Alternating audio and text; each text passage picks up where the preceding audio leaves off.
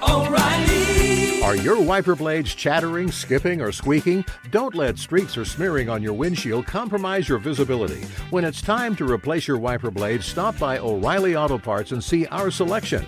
Our professional parts people will even install your new wiper blades while you wait. Stop by O'Reilly Auto Parts today. O'Reilly Auto Parts. The secret to catching prize-worthy fish? Fishing like a local. Jonas Knox here with Fishing Booker. The valuable knowledge of a local guide can turn a fishing trip of no bites into the best catch of the day. Go to fishingbooker.com to discover thousands of local fishing charters from all around the world and create your perfect angling adventure with their easy-to-use online booking system. Visit fishingbooker.com and book your trip today. Fishing Booker. Fishing trips made easy. At Bet365, we don't do ordinary. We believe that every sport should be epic. Every home run, every hit, every inning, every play. From the moments that are legendary to the ones that fly under the radar. See for yourself when you sign up today and get $150 in bonus bets when you bet just $5. Whatever the sport, whatever the moment, it's never ordinary at Bet365. 21 plus only. Must be present in Ohio. If you or someone you know has a gambling problem and wants help, call 1-800-GAMBLER. Terms and conditions apply. Hey, it's Jonas Knox. Winter is coming. Heavy rain, sleet, snow, and ice. Are your tires up for the challenge? Tread confidently in winter's worst with a set of new tires from Tire Rack. They sell only the best, like the full line of Pirelli tires. Go to TireRack.com/sports. Tell them what you drive. Your tires will ship fast and free to you or one of over 10,000 recommended installers. TireRack.com, the way tire buying should be. Coming to you live from the Geico Outkick Studios, where 15 minutes could save you 15% or more on car insurance. Visit geico.com for a free rate quote. It is the Friday edition of the Outkick the Coverage radio program here on Fox Sports Radio. Clay Travis back on Monday. He's in Vegas. I'm sure he lost some money yesterday. That means I'm in. I'm his executive producer, Jason Martin, at JMartOutkick on Twitter, joined by 8-year NFL veteran Jeff Schwartz, GEOFF, if you want to find him on the tweets, and you can put his last name by it, and it will work. You know what? It is fitting that Jay Billis and some others compared DeAndre Ayton to Wilt Chamberlain, because you can't have the Chamberlain without the Wilt. And it wasn't necessarily Ayton, but it damn sure was Arizona, because Buffalo not only was not intimidated by the Wildcats last night in the later session, in the second half, they flat out blew their doors off. This was one of the more just summary beatdowns I have seen in the tournament from one team that was expected to do so much in a long time. I think that the game that I kept thinking about was Florida Gulf Coast and Georgetown from several years back, the team that had Otto Porter on it. It was a Friday night game. Everybody kept expecting, or at least I know I did, watching the game, all right, Georgetown's finally going to make a run and they're going to get back into this thing, and then we'll see what Florida Gulf Coast has. And it just never happened. And when Buffalo got up 7, and then they got up 8, you're like, okay, all right, Ayton's going to take over the game, or Trier's going to hit a couple of big threes, and Arizona's going to be right back in the thick of this thing. And that's not at all what happened. It just kept growing. And then you look up and it's 12, and maybe you've turned over to Arizona and Virginia Tech like I did to see the finish of that awesome basketball game. Or you're moving around and you're trying to watch a couple of the others and you keep looking at the score to see if it's tightening up, and it's not. It's growing. And it's not growing in the way that you think. Arizona doesn't all of a sudden have the lead and isn't up double figures. No, Buffalo's now up 12. Then they're up 14. Oh, my God, they're up 15. What? They're up 17, and then the time runs out, and Arizona's season ends, and yet again, Sean Miller. We talked yesterday, Jeff, about coaches in this tournament and whether or not when you're filling out your brackets, you look at the guy who's on the sidelines, who's not going to suit up, that's wearing a suit, and you wonder about him when all other things could potentially be equal. Well, things weren't equal between Buffalo and Arizona at all, and most people, Arizona was a trendy national championship pick, and a lot of Final Fours, a lot of championship games. They don't make it out of the first game that they play in this tournament, and they got absolutely housed by Buffalo, and this is your conference, Jeff. The Pac-12 is donezo. See ya. Do not pass go. Do not collect $200. Since the Big 12 was created in 96-97, no league among the 6 major conferences, Power 5 and the Big East, has failed to send a team to the second round until Thursday when the Pac-12 became the first. Oh, man. What a, I mean, UCLA loses to St. Bonnie, which, look, UCLA is not good right now, but you don't expect them to lose to St. Bonaventure. I mean, that's the UCLA, and we can actually have a discussion. It'd be interesting actually to talk to you about the idea of, because you're in Nashville, you grew up on the East Coast. Is UCLA still an elite program? It's something that we talked about last night on Pac-12 radio. I grew up UCLA homer. My parents went there, went to games as a kid. I don't know if they're an elite program anymore.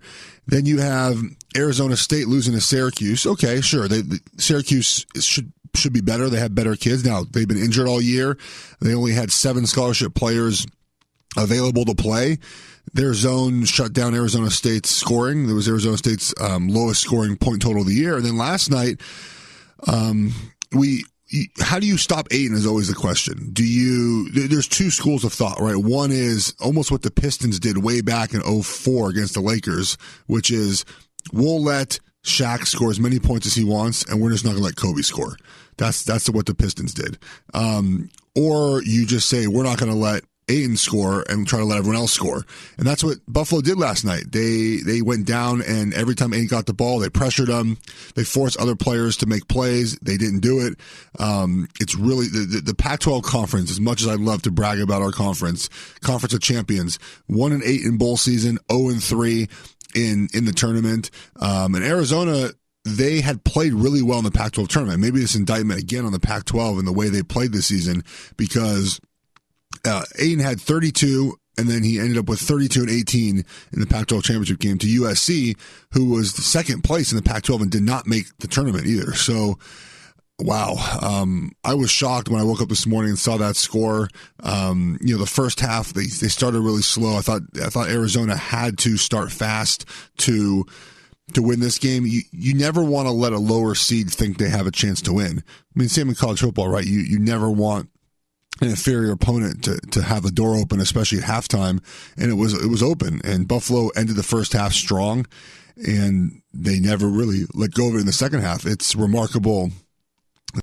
The Pac-12 is where it is right now, especially, like you said, with a player who Jay Billis called, or really said, he has Hall of Fame talent to go out in the first round like he did. It's bad for our conference, man. It's bad for the Pac-12. Ayton's going to be a fantastic player. He's got everything that you want. Yes. But I will tell you this, watching that game last night, his fingerprints just were not on this game at all. You talk about letting him go ahead and get his and making other people beat you. Well, he didn't really even get his. I mean, he had 14 points, and he had 13 rebounds, but at his size, he's going to have a lot of rebounds. Buffalo wasn't going to be able to compete with him on the glass. But 14 points for Ayton, that's not enough when nobody else is doing anything. I mean, Ristic had 16 and Trier had 10, and that was it. But then you look over at what Buffalo was doing. They had Massenberg had 19. Wes Clark went off. 10 of 14 from the field, 3 of 5 from distance, 25 points. Harris, the guard next to him, has 23. So those two kids combined for 48 points in that game, and they combined to shoot 6 for 14 from distance. Massenberg shoots 5 of 8 from beyond the arc as well. And that's your basketball game. Arizona, there were a lot of other things that I noticed during that game. One of them was way too often somebody from Arizona, it didn't matter who it was. I know there's a lot of talent on that team, but you should not be going multiple possessions without Ayton touching the ball down low, or Ayton having a chance to touch the ball from 15 feet, or the way he shoots the three, even having him step out and potentially taking those shots. He was 0 for 2 from 3. Ayton only took 13 shots in the game. Trier took 15. I'm sorry, Trier's a good player. Yeah. Ayton needs to be dominant. He needs to dominate. We talked about how Danny Manning was able to carry Kansas in 1988. Kemba Walker carrying Connecticut years ago. There are many examples of this. Ayton didn't even get the opportunity because far too often Arizona would take the ball down the floor, the guards would pass it around, and they would take a quick shot, and Ayton wouldn't even necessarily be down low yet to potentially rebound and go back up with it. One of the worst shots in college basketball, because so many of these kids are streaky in the way that they shoot, is taking a jump shot before there's anybody wearing your jersey in the lane to potentially rebound your miss. It's like handing the ball back if you don't put it in, and that is one of the things that we saw last night. You've got to get the ball to Ayton. Ayton having 13 shots is unacceptable. Yeah, the Trae Young special, the just run down the court, chuck up a three before anyone else gets down there.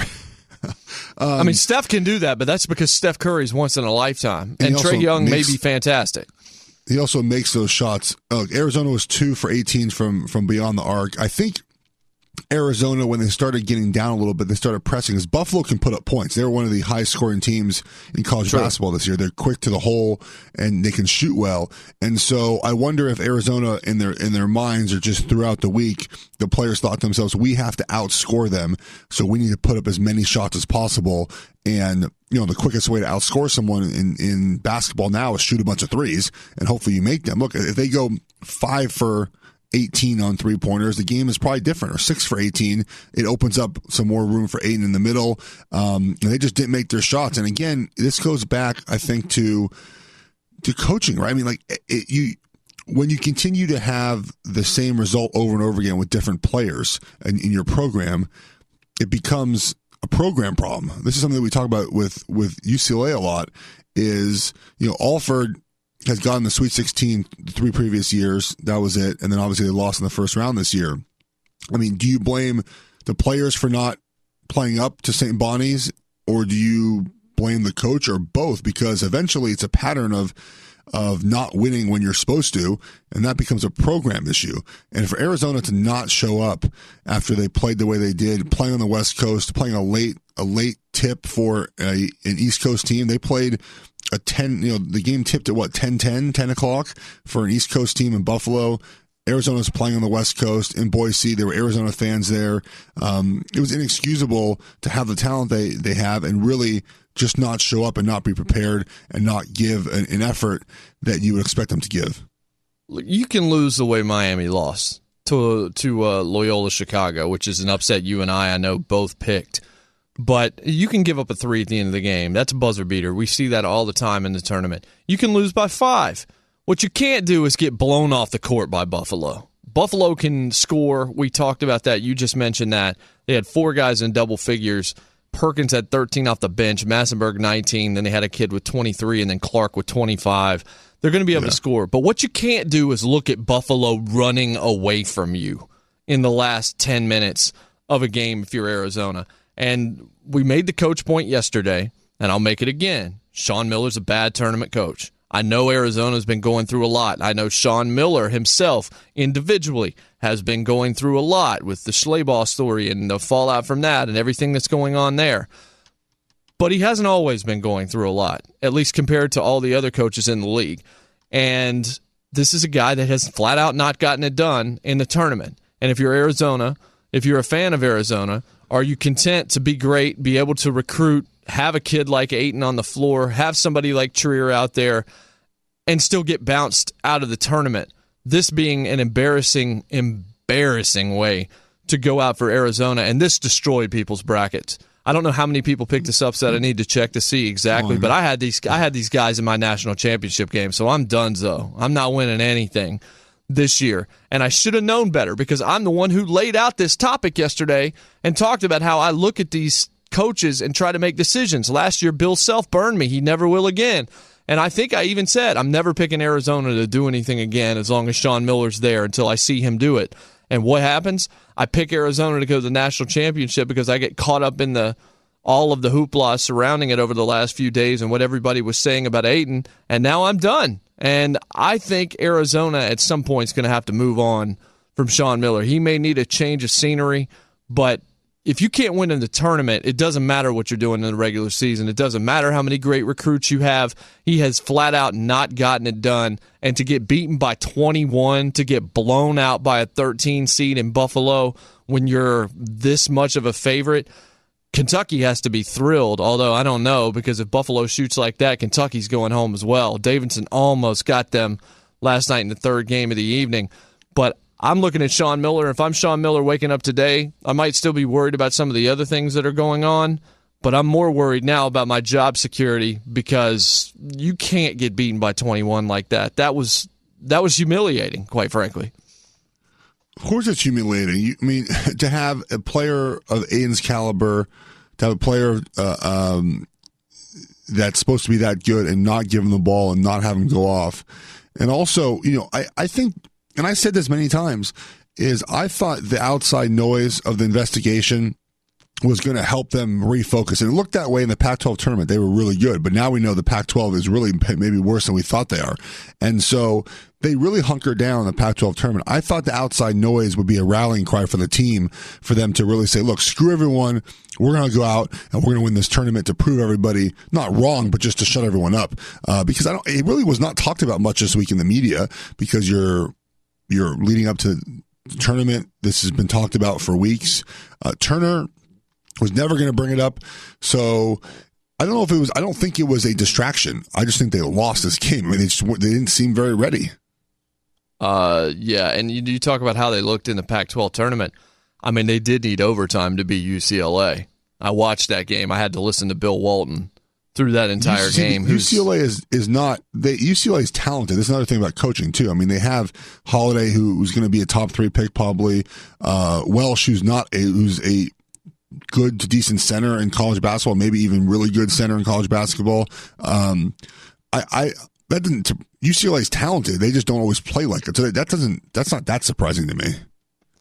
Yeah, I mean, I guess so. I was not impressed with Arizona watching that semifinal game, which Bill Walton continually referred to as historic. But I don't know how many semifinals and conference tournaments are. I know. I mean, that's your guy. That's your conference right there. It's amazing how hyperbolic he can actually be. Somehow he trumped Dick Vitale in the SEC final. When we come back on the other side of this break, we'll let you hear from Arizona coach Sean Miller, who can go ahead and get to whatever it is he needs to get to a little bit faster maybe than a lot of people assume. That was the big result last night, was Arizona going down to Buffalo in flames, 89-68. Wildcats, we hardly knew ye. We'll be right back. Outkick the coverage with Jay Martin Jeff in for Clay Travis on Fox Sports Radio. Welcome back in. Happy Friday. Car shopping can be confusing with terms like dealer price, list price, and invoice. TrueCar shows you what other people paid for the car you want so you can recognize a good price. When you're ready to buy a new or used car, visit TrueCar to enjoy a more confident car buying experience. And if you think a train's going to stop if it sees your car on the tracks, you're right, it will. About a mile after it hits you. Stop. Trains can't. Apparently neither can Buffalo, because that had to feel like a train running over Arizona last night. And DeAndre Ayton pretty much declared for the draft right afterwards. And I saw a video that says, DeAndre Ayton discusses why he is heading to the NBA draft after just one season at Arizona. Do we need that discussion, Jeff? I'm not sure that we needed the discussion that the guy that's going to be picked number 1 overall, that people are already putting into the Hall of Fame and trying to build a statue for, yes, probably doesn't need to come back to Arizona next year and can go ahead and cash in now before something tragic happens to him and then he's not able to actually fulfill what he deserves to fulfill with his God-given talent. Well, yes, and they already said he's leaving. Sean Miller said last week he's leaving. So yes. I don't know what the surprise is. How about this? In college football, I think his name is Ed Oliver, a D lineman. Yes. Already announced he's leaving after this year. Fantastic. Just doesn't even bother to pretend he's staying in college. He already announced it. They haven't started the season yet. It's fantastic. I love when guys just say what's on their mind. Look, I'm going to play college basketball or college football. Excuse me. The least amount of years possible and go professional. Because that's why sugarcoat it? We know why a lot of players go to college. They go to the professionals. Some guys go for education, some guys go for both, and some guys go just to go to the professional leagues. And I like when guys are honest about it. Yeah, me too, because we already know what they're going to do before they say it. Like anybody that comes out and gives us the lip service for a couple of weeks, it's not like we think better of them for having this tortured decision to make. We know why you're there. We understand. we would do the same thing. There's no real benefit to Ayton coming back to school. There's no benefit. Like Trae Young's father coming out and saying he wants to see him come back to Oklahoma next year. For what? So he can get bounced in the round of 32 this time? Because the rest, Lon Kruger has taken a lot of teams to the tournament, and he's lost with a lot of teams in the NCAA tournament. If you're Trae Young and NBA teams are interested in you and you're a top 10 pick or a lottery pick, I don't know what the benefit is in staying in school if you're not going to graduate. Like, if you're just going to go back for one more year and then you're going to go, like, for what? That just gives you another 35, 40 games or 35 games to potentially get hurt, to potentially rip an ACL and never be the same again. You got to cash in while you can. DeAndre Ayton's the number one pick in the draft. Of course he's going to go, and nobody should hold him to any other standard. He wouldn't have gone to college anyway if he could have gone one and done. Right. Or not gone one and done if he could have just gone straight out of high school and gone out. So Sean Miller loses again in the NCAA tournament, and in the most shocking upset or the shocking outcome of the day yesterday as Buffalo wins it by 21. Here is Sean Miller after that beatdown that Buffalo, the 13 seed, laid on his Wildcats. It's difficult to exit the tournament the way we have on a season that represented 27 wins in the Pac-12 tournament and regular season championship. All that goes away when you lose in the tournament, but in particular, lose in the first round the way we did. It wasn't a lack of effort, certainly wasn't a lack of wanting to advance. We got beat. We got beat by a good team. We worked hard to be ready for the game. Our guys practiced hard. When you go 3 games in 3 days in a conference tournament, you're a little bit banged up. So we tried to be smart in our approach, but our intention was good. We just didn't have it tonight, and Buffalo deserves a lot of credit. Yes, they do. The Ringer's headline about that game was, if you lose by 21, is it still an upset? Because an upset is something that happens. Yeah, it is a total destruction is what it is, and it's not going to get better for Arizona in the short term. This FBI investigation means this roster is going to get absolutely destroyed. Quinterly left for Villanova. Sharif O'Neal, the son of Shaquille O'Neal, of course, headed to UCLA. Point guard Brandon Williams is decommitted at this stage. We're seeing, obviously, the end of Ayton, or we have seen the end of Ayton already. So Arizona, that is just, it's astonishing. You get some March yesterday. There wasn't a ton of March going on. There were some close games, but Chalk did pretty well, except for a couple of instances. I know that was, but was that a huge upset? Was anybody really expecting Miami to go deep in this tournament? I had them out.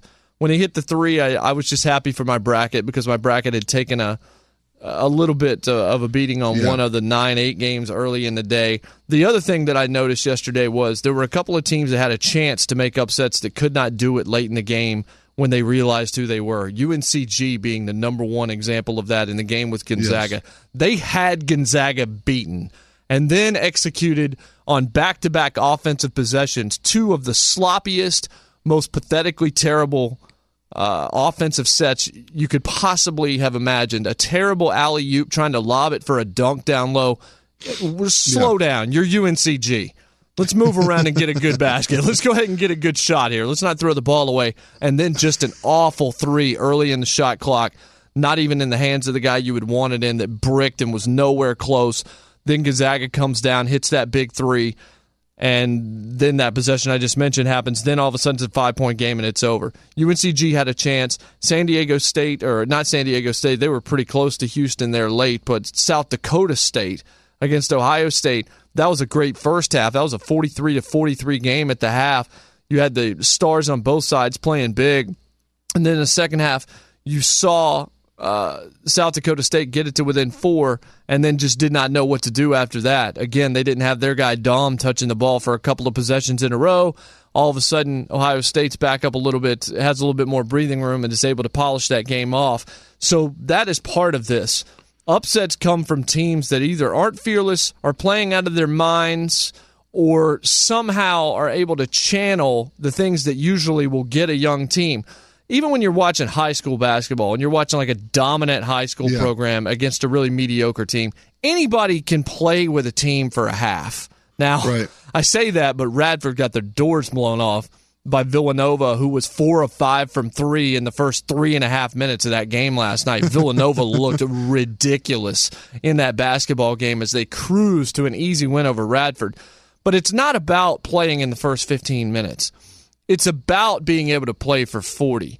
That's the problem. There's a lot of these games that are close. Penn had Kansas. Played well for 10 minutes. Yes, exactly. I mean, they had the lead against Kansas. Montana scored the first 10 points against Michigan. Michigan didn't have their first lead until late in the first half, and then they were able to kind of handle it once they got there. That's the issue. That's where it is.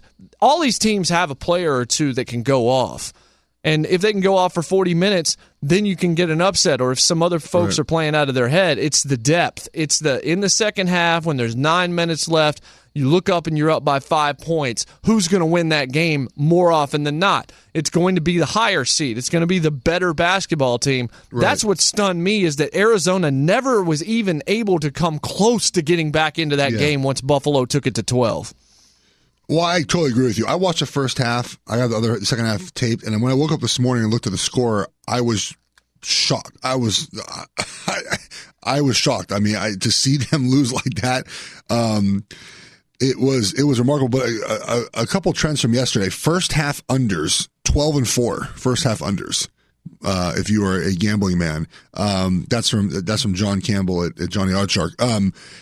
So a lot of games kind of starting slow. Now there were the opposite, right? You mentioned Seton Hall, NC State was billion points in the first half. Alabama and Va-Tech was 1 billion points in the first half. Yes. I bet the unders of those in the second half, and those all hit. It was great. No, there are some points. Some teams are going hard early on, but a lot of teams are feeling themselves out, and that's where you get these upsets kind of brewing, because if you keep a bad team close, they start feeling themselves, and then you start feeling the pressure of having to beat them. Out of the first 11 games, 8 of the first 11 games were decided within 3 points of the spread. Like these games have been close. We talked about parity. It felt that way yesterday. I mean, the only team that felt like a dominant, there were 2 yesterday, Duke and Villanova. Now, look, those 2 are playing Radford and Iona. I get it. But those 2 looked like teams that can make deep runs. They came out early strong. They finished strong. They never gave their opponent an opportunity to even sniff an idea of an upset. And those 2 teams looked, I think, if you were to pick teams that looked the strongest, I know we talk a lot about the upsets, but those 2 teams looked good yesterday. Yeah, they looked very good. And if you wanted to find somebody a little bit off the radar, Tennessee looked pretty good as well once they finally got that big lead, and they totally blew the doors off of their opposition there in the second half.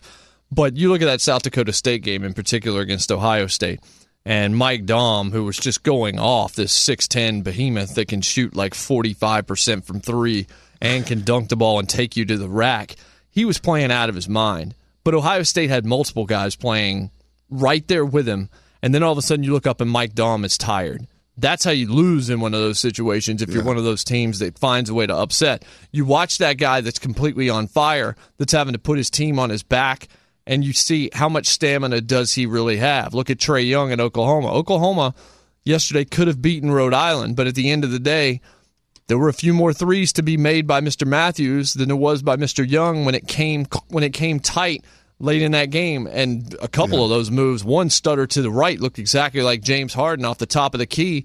Oklahoma shouldn't have been in the tournament to begin with. Trae Young has to shoot a lot of balls to score points. Has a little bit of Russell Westbrook in him, a little bit of early Allen Iverson in him. And I just, there's just some situations that don't play out well. Seton Hall's ridiculous. Like, I had no idea. Like, Danny G sends me a text. Let's bring Danny G in. Danny G sends me a text yesterday. He's like, my bracket's perfect.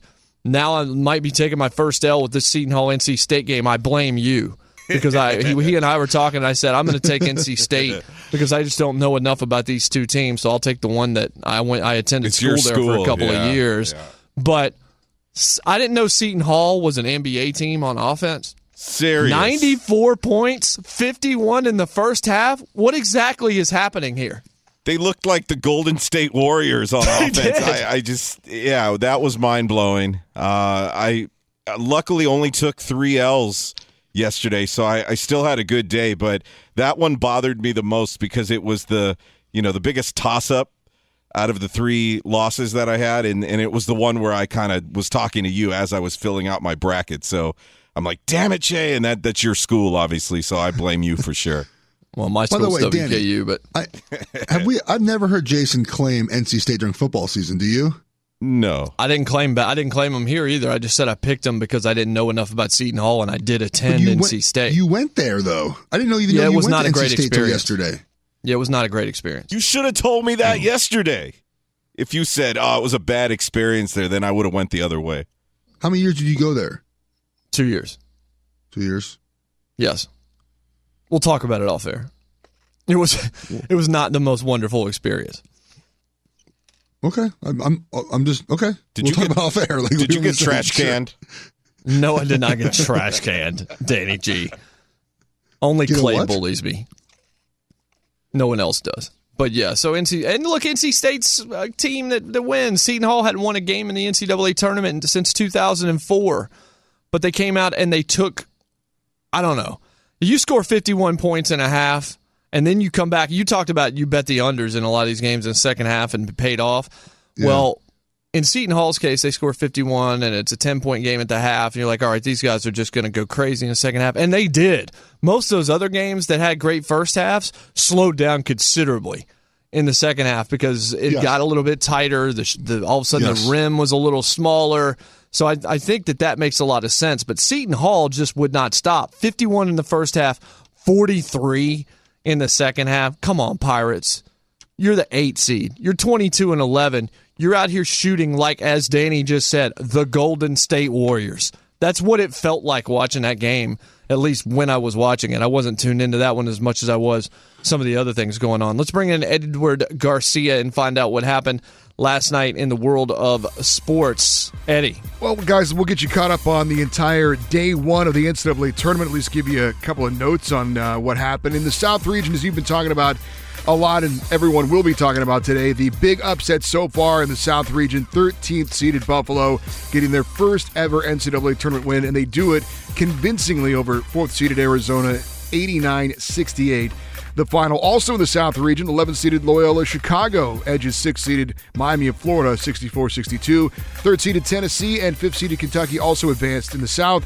West region, we had a couple of buzzer beaters, or at least close to it. Number 4-seed Gonzaga needed a late three-pointer to get by UNC Greensboro, 68-64. 6th-seeded Houston got a Rob Gray layup with 1.1 seconds to play to edge 11th-seeded San Diego State, 67-65. Also in the West region, 3rd-seeded Michigan and 5th-seeded Ohio State advanced. In the East region, top seed Villanova rolled to a 87-61 win over Radford. Also wins in the East region for 3rd-seeded Texas Tech, 6th-seeded Florida, and 9th-seeded Alabama. In the West region, top seed Kansas trailed early against Penn, but ends up with a 76-60 victory in that one. 2nd-seeded Duke, 7th-seeded Rhode Island, 8th-seeded Seton Hall also moving on. This report brought to you by TrueCar. Online car shopping can be confusing, but not anymore with True Price from TrueCar. Now you can know the exact price you'll pay for your next car, so visit TrueCar and enjoy a more confident car buying experience. And guys, Tom Benson passed away on Thursday at the age of 90. He had been in failing health, best known as the longtime owner of the New Orleans Saints. He'd owned that NFL team since 1985. Also owned the New Orleans Pelicans, which he purchased in 2012. Now ownership of both those teams will go to his wife, Gail. And he was one of 3 owners that was both an NFL and NBA owner, with Paul Allen and Stan Kroenke being the other ones. Thank you, Edmund. I got that wrong, and it's so terrible. Right. No, it's really not, because I've heard Ben Maller and his Edmund Dallas Steamboat Willie Garcia. I've heard that for months, and somehow I still called you Edward. And I guess maybe that makes sense because Clay misses names half the time on this show. I guess I needed to try and do it proud for the Outkick brand. We're coming to you live from the Geico Outkick Studios. It's easy to save 15% or more on car insurance with Geico. Go to geico.com or call 800-947-AUTO. The only hard part, figuring out which way is easier. Plus, we all have a lot going on in our lives. Arizona has a lot less going on in its life right now. But GoToMeeting is the online meeting platform trusted by 99% of all Fortune 500 companies, making it simple for you and your employees to meet with ease. To learn how your company can make the switch today, visit GoToMeeting.com. So, yes, the Arizona win was certainly, or the Arizona loss, rather, was definitely the story of the first day of the tournament, which wasn't like the most exciting day, but there was still a lot of fun basketball to be had. Can we talk about Rob Gray for a minute?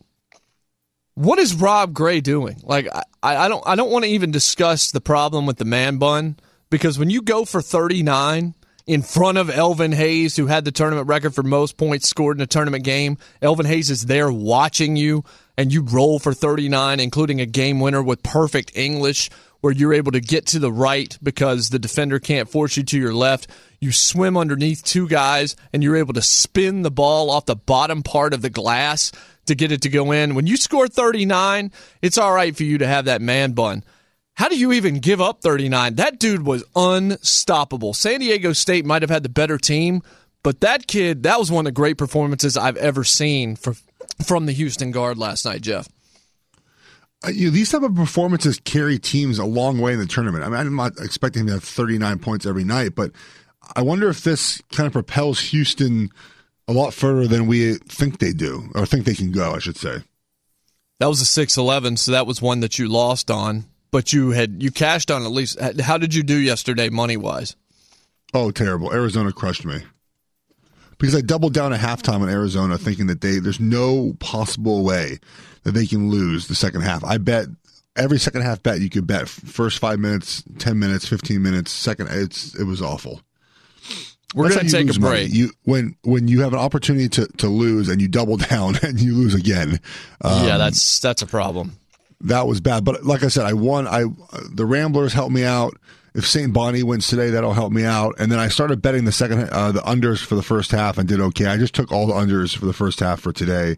I have a couple little bets here and there. Nothing crazy.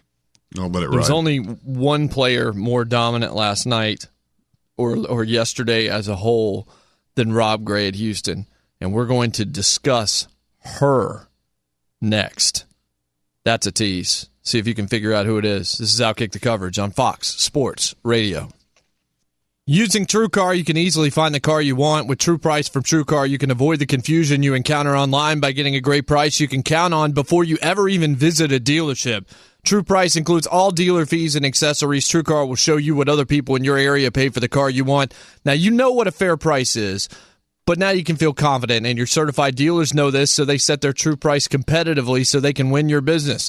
Over 3 million cars have been sold to TrueCar users by the TrueCar Certified Dealer Network. There are over 15,000 TrueCar certified dealers nationwide.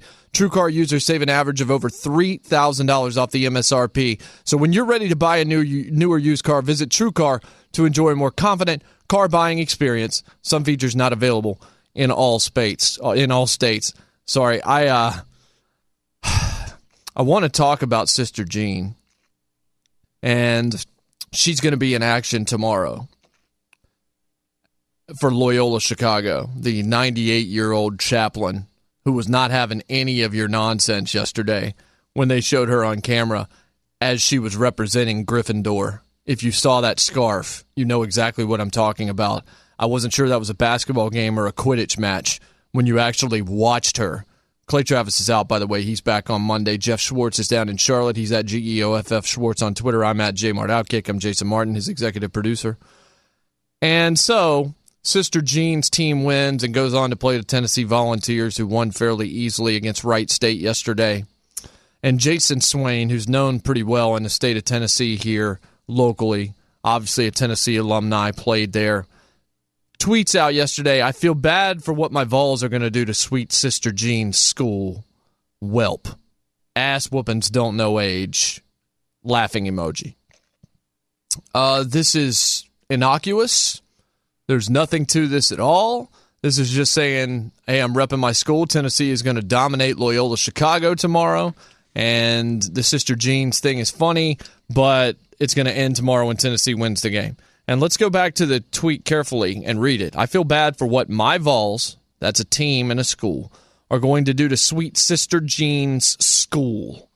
Meaning they're not taking Sister Jean out onto the court and, pelting her with tennis balls. Talking about what the Vols are going to do to Loyola Chicago.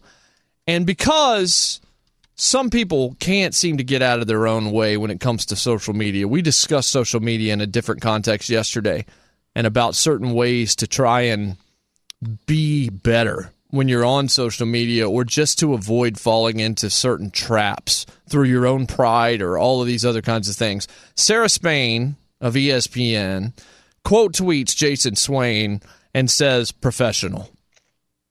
Okay, whatever. Jason Swain says joke, hence the laughing emoji. That should have been the end of it right there. Sarah Spain said, oh, okay, yeah, no, I got it. Good luck to you guys. That should have been the end. But Sarah Spain can't ever shut up. And instead of staying quiet, she chooses to reply, joking about giving a 98-year-old an ass whooping isn't funny to me. Jeff. Sarah Spain is someone that has, from the very beginning, gone after all the people that she's on shows with. She gets loud. She gets very belligerent. She goes as hot takey as hot take can get. She insults you because she's trying to be like one of the guys and all this stuff. And that's fine. Like, you can be that persona. And she hides behind this deal where she's a woman and a feminist. And, of course, she's social justice-y all over the place on social media.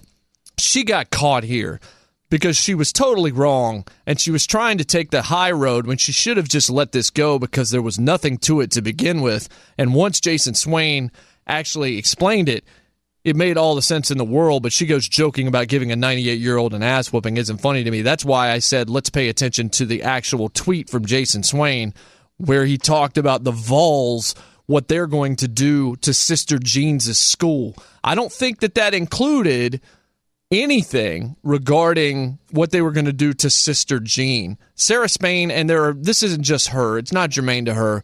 Way too many people on social media try to find a way to get outraged over absolutely nothing. That's the problem. This whole quote tweet thing. At this point in my media career, I work for many networks, and I will just say that people try to be outraged on social media, and I just don't get it. I don't go into social media and look to be upset with people's tweets, and some people decide that's the way they want to roll. Yeah, this was a mistake, quite frankly. Don't overreact to stuff. Just be better. We'll be back. Coming to you live from the Geico Outkick Studios, it is the Outkick the Coverage radio program only here on Fox Sports Radio, where 15 minutes could save you 15% or more on car insurance thanks to Geico. Visit geico.com for a free rate quote.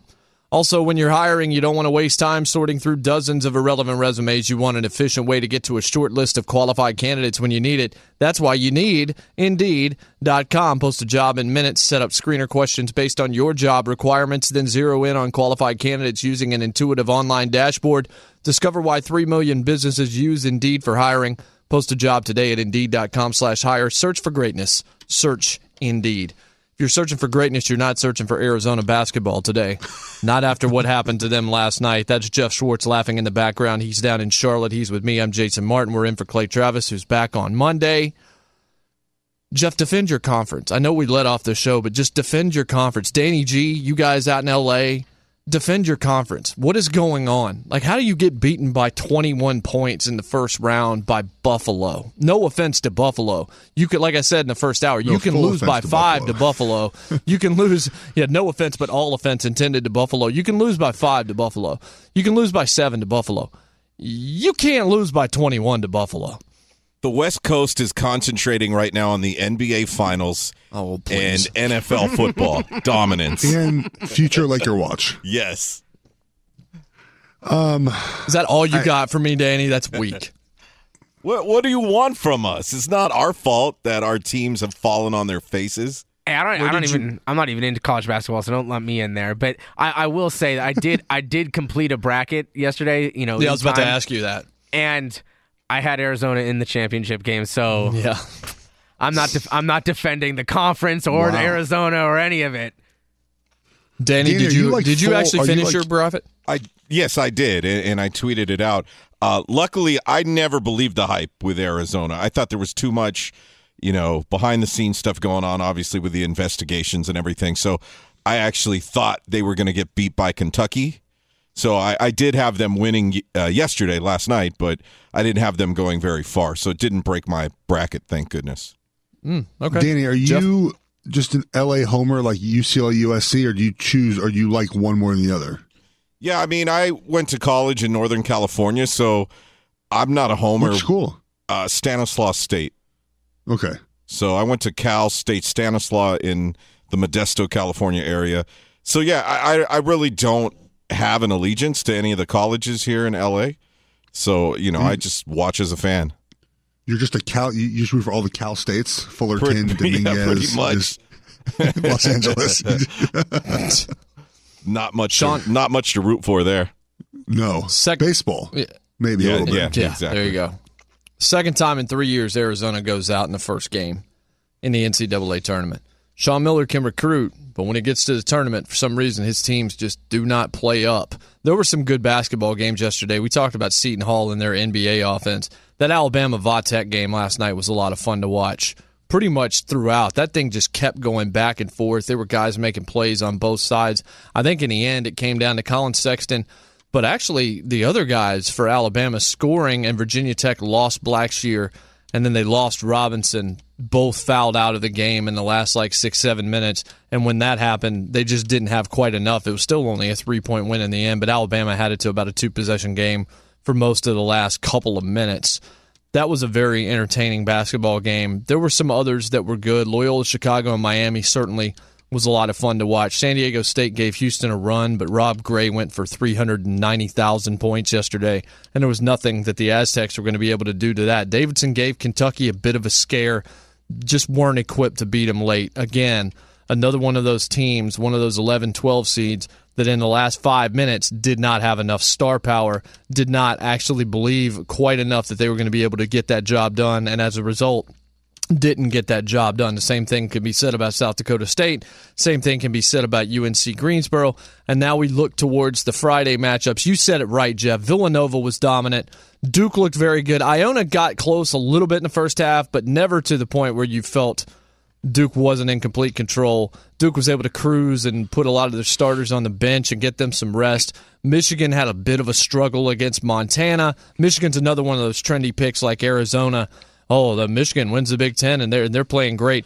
I wasn't particularly impressed with them. Montana had their run, and then when Michigan tied it up near the end of the first half, you just kind of felt like the Wolverines were starting to take control of that game, and that's exactly what happened. Texas Tech had their hands full last night with Stephen F. Austin. Stephen F. Austin maybe should have won that game in the last 5 minutes. Again, the higher seed was able to show a little bit more, and Stephen F. Austin wasn't ready to handle it.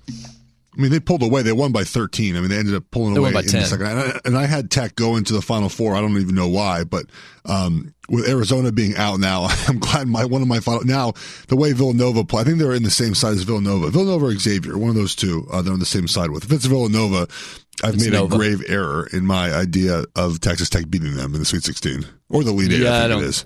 Yeah, it's Villanova. They're on that side. And the problem for Texas Tech is they just don't score the ball very well. They do have some players that can do it, and they made an unbelievable highlight reel dunk last night. We saw that from Zaire Smith. But they're more of a defensive team. They're a lot closer to West Virginia than they are Seton Hall. Yeah, and to beat Villanova, you got to be able to make shots, and I don't think they can make enough shots to beat Jay Wright's team. Speaking about dunks, do we see 15 years in the NBA LeBron last night just murder that kid under the basket? That's ridiculous. He's in his year 15. He shouldn't be doing that. No, he shouldn't. We've never seen anything like LeBron James, though, before. That's the thing. It's the same thing we're doing. I mean, it's different with Tom Brady, but you're looking at guys that are able to play a lot longer. But with the physical side of LeBron James, the fact that he's still able to do it on the level he's able to do it, he said a couple of weeks ago he felt like this was the best season of his career the way he's playing. I don't know that I would agree with that. He had a couple of years in Miami where, I mean, there was nobody even close to as good as he was overall. But the stuff he's able to do from an athletic perspective at his age with as much mileage as he has in the tank in NBAs and obviously all of the extra minutes he's played because of his postseason runs and the stuff he's done in the Olympics and all of these things, it's impressive. And not only is it impressive, it's really unquantifiable because we've never seen it done before, especially somebody that big to play largely, I guess, injury-free, like compared to a lot of people at this stage. He has been on the floor most. When has he ever missed a long extended period of time for injury? Yeah, I mean, I guess he really hasn't. I mean, the stuff that's why when he has a cramp, everybody loses their minds. Like, oh, he can't play because he's got a cramp. Well, I mean, dude's got to have something wrong with him, right? I mean, even Steph Curry still injures his ankle every now and then, right? I mean, he's going through every right now and then. Well, Steph's an injury risk. Danny G, you can step up in this as the NBA guy that you are. Justin, you can too. Steph's ankle, that thing must be glued on with Elmer's. Like, he's screwed that thing up 4 times this season at least. Every time he lands, you're almost afraid he's going to be out for a week with that. He's had problems with both of his ankles ever since he entered the NBA. So, yeah, I mean, anytime he even lightly twists the ankle, the Golden State Warrior fans gasp because they know that it could be serious. And you saw that last injury he had, a week ago? He came down awkward and was hopping by the tunnel, and everybody, all the Warrior fans, because it happened there in Oakland, and all the Warrior fans immediately thought, uh-oh. And it was only supposed to be 2 games. Now it's a week more. But as long as he's ready for the playoffs, they'll be fine. I would love to have, and I imagine we probably, I don't know, maybe we do, 877-996-6369. If you're a Buffalo alum or a current student, we would love to hear from you, because one of the things about March that some have not really gotten to experience is being truly tied to one of these upsets. Like, I remember, but it was on a much smaller scale, NC State, while I was there, beat Florida State in football. And this is when that really mattered, and nobody beat them in the ACC, and it wasn't this new expanded ACC, and Florida State was completely dominant at that stage. This was before Phillip Rivers.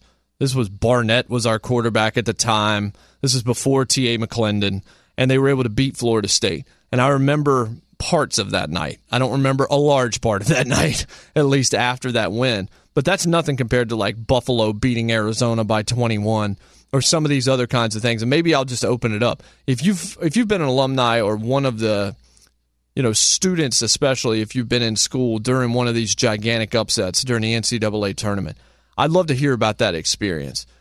Because, Jeff, you went to a Power 5 school, and, I went to WKU, and they've had a couple of big wins here and there, but nothing that would qualify like this, at least. I mean, they did win a major tournament game a few years ago with a classic play at the end of the ball game. But this is something different. Like, I can't even imagine, like, being on the Buffalo campus and watching that game and what the experience was like and what happened after that. That had to be so much fun. Well, I can't imagine being on the Buffalo campus in March either, because that seems too cold for me, a little bit too snowy. But no, it's got to be fantastic. I mean, I got to think that some kids might not show up to school today. Oh, you do? You think? Last night. Yeah, I've never been, because like I said, I grew up rooting for UCLA. Now, UCLA had some upsets in football when I was a kid. I mean, UCLA has gotten better at football, but they had a couple upsets when I was a kid. Going to Oregon, you don't really have major upsets. I mean, you're a major college program, and there's times when there were people that think Oregon would win football games. We won them. I wouldn't consider them major upsets. But I don't think I've ever been, as a sports fan, the Giants, I'm a baseball fan. The Giants winning the World Series in 2010 was a pretty big surprise. I don't know if it was considered an upset, and it was pretty fantastic to be a fan during that run. But I don't think I've ever experienced the euphoria of my team, really winning a game or games that they should not have won. Yeah, It's tough to fathom like how much fun and how much just craziness went down yesterday in Buffalo when they're sitting there watching that game and watching Arizona go down. I have to think that the feeling can only be trumped by what Loyola Chicago did, because when you make a shot like that has almost a greater impact, that I think, as a fan, than when you blow someone out. Because when you blow someone out, as the game goes on, you're just like, okay, now it's fun in the moment, but as you keep blowing them out, you realize you've won, right? And you're not on the edge of your seat, and you're not wondering what's happening. But the Rambler fans last night are on the edge of their seat. They hit the 3. It makes it feel more improbable to win the game than it does if you blow the team out. Yeah, I agree with that. That's absolutely true. The games, that's where you get those moments. Certainly, that Loyola Chicago shot, just something like that happening at the end of a game. It usually happens on a bigger scale. Like, I recall one of the most ridiculous game winners I've seen, and there have been many in the NBA, but still the Robert Horry shot that beat the Sacramento Kings, the year that I thought the Kings were the best team in the league when Chris Webber was firing on all cylinders. It was in L.A. They get it to Ori at the top of the key at the end of that game. He makes that three, completely changes that epic series that ended with bad officiating. But, Danny, I know you remember this very well. I'm sure you remember that shot like it was yesterday. That is the kind of euphoric moment that you just don't get very often, and you've got to soak those in when you get it. Buffalo, that could be the greatest moment that school ever has. It might be the greatest win that they ever have. They might get blown out in the next game against Kentucky and just head to the house, but you're never going to be able to take away the memory of what happened last night. Could be. And how about that epic three-pointer by Loyola? And that for sure. Yeah, yes. By Loyola Chicago. I mean, same thing. And what was great about that three-pointer, stood there and like set up his shot, and because I thought he was going to pass the ball there, and just drained it. That was amazing. I hope their run continues. I have a feeling they may be the Cinderella of this tournament. Yeah, it's going to be fun to watch. Sister Jean will be in full force tomorrow against Tennessee. That'll be certainly entertaining to watch. And that was an NBA level three. I mean, that was a step up from Jimmer range to make that three to send Miami packing. The games start today at 12:15 Eastern. Texas A&M and Providence in a 7-10 matchup. That's an interesting ball game. That's two pretty good basketball teams right there. Definitely one to watch. Purdue and Cal State Fullerton. Purdue's another one. Just like Sean Miller, Matt Painter has done nothing in the NCAA tournament. I don't have Purdue going deep. I should have done the same thing with Arizona, but I definitely did it with Purdue. I know a lot of people. There are multiple people in this studio I'm in because I'm looking at some brackets that are posted up around just kind of on the walls on various push pins and thumbtacks, and Purdue's in multiple Final Fours in this room. Not in my Final Four, and mainly it's because of Matt Painter, not the guys on the sidelines. Wichita State and Marshall. I saw Marshall in the Conference USA Championship game against my alma mater, WKU, Western Kentucky, and they had one guy that was shooting threes from 40 feet in the second half and could not be stopped. That's how you win one of these kind of games. Wichita better look out. If Marshall is hot from deep, that could be most intriguing. And then the final early matchup, Cincinnati and Georgia State, where Georgia State is Wendy's and Cincinnati is Ruth's Chris. Here, I guess it just depends on your favorite. You're not a Ruth's Chris guy, Jeff, so I won't say we're Ruth's Chris here at Outkick. I'd rather go to Wendy's than Ruth's Chris. I'm sure that doesn't surprise any of you. We'll be right back. Outkick the coverage on Fox Sports Radio. Well, Kendrick from the Black Panther soundtrack bringing us back. Car shopping can be confusing with terms like dealer price, list price, and invoice. TrueCar shows you what other people pay for the car you want so you can recognize a good price. When you're ready to buy a new or used car, visit TrueCar to enjoy a more confident car buying experience. Also, if you think a train's going to stop you if it sees your car on the tracks, you're right. It will. About a mile after it hits you. Stop. Trains can't. You're not Black Panther. You will die. Clay Travis is back on Monday. I'm Jason Martin at J-Mart Outkick, joined by Jeff Schwartz. He played in the NFL on the offensive line for 8 years for 5 different franchises. He's at GEOFF Schwartz on Twitter. The biggest line today, at least as it stands right now, is Virginia a 21-point favorite over Maryland, Baltimore County. You know what? I feel like somebody is going to win bigger than Virginia does today, just because of the way Virginia plays. 21's a lot of points for Virginia, especially losing their sixth man, their most athletic player. I don't know that they're going to push the ball. This ain't going to be Villanova, up 30, 10 minutes into the game. I don't think. Just because of the way Virginia plays. 21, I don't know that I would ever bet a whole lot of money on Virginia because Virginia can win by 8. Every time, that's the thing. I remember when they were up 7 points against Clemson. I told somebody, I was just kind of like, well, that's basically the equivalent of being up 40. Because of the way Virginia plays defense. I don't know that they need to be up 21 to win the game. So that's a pretty high line, in my opinion, as somebody that doesn't gamble at all and whose opinion you shouldn't care about. They set the over-under at 121 and the game. So they have over-under for Virginia at 71.5 and for Maryland, Baltimore County at 49.5. So I feel like 49 points is kind of high for Maryland and Baltimore County. So what on their jersey, does it say, what does it say? That's a long UMBC. school name. Unless it's got the mascot, which I'm not sure. Apologies to the alumnus listening to us from Maryland, Baltimore County. I'm not sure what their mascot is, but I mean, South Dakota State had jackrabbits on the front of their jersey yesterday because, look, if you're the Jackrabbits, I would put that everywhere that they would let me put that because Jackrabbit sounds a lot better than South Dakota State, and that's the kind of jersey that you would actually want to sell if you were in like a student store. I'd buy a jersey that said Jackrabbits on it, would not buy one that said South Dakota State on it, not nearly as fast at least, although we've had this argument before. At our age, I'm not sure it's okay to buy jerseys anymore. How are you on Jersey Guy, Jeff? I'm not very much like Clay on a lot of things, but I am 100% in agreement with him on this. Adults should not be wearing jerseys at ball games. Adults should not be wearing jerseys, period. You should definitely not wear a jersey with someone else's name on the back of it. That's crazy. I think hockey is the only one that I make an exception for because hockey's more of a fashion statement with those sweaters. There's a lot more to hockey jerseys than there are the others. But I agree with that. And Danny, we talked about this yesterday because I was telling you I was looking at some various jerseys and things like that. And like we talked about how it's okay if you put like a legend on your back or something like that. Yeah, Jeff, okay. Even Clay agreed with that a throwback jersey could be more acceptable for an adult because that player is older than you. But to have a young kid's name on your back, he said, was weird. So wait. You're okay with? So in other words, if I'm rocking, I can't imagine being an adult male and going to a Charlotte Hornets game and wearing a throwback Larry Johnson jersey. Like that doesn't. It doesn't. Well, that's a bad example, though. Yeah, Jeff. it's a terrible example. I'll always rock a Kobe jersey at Lakers games.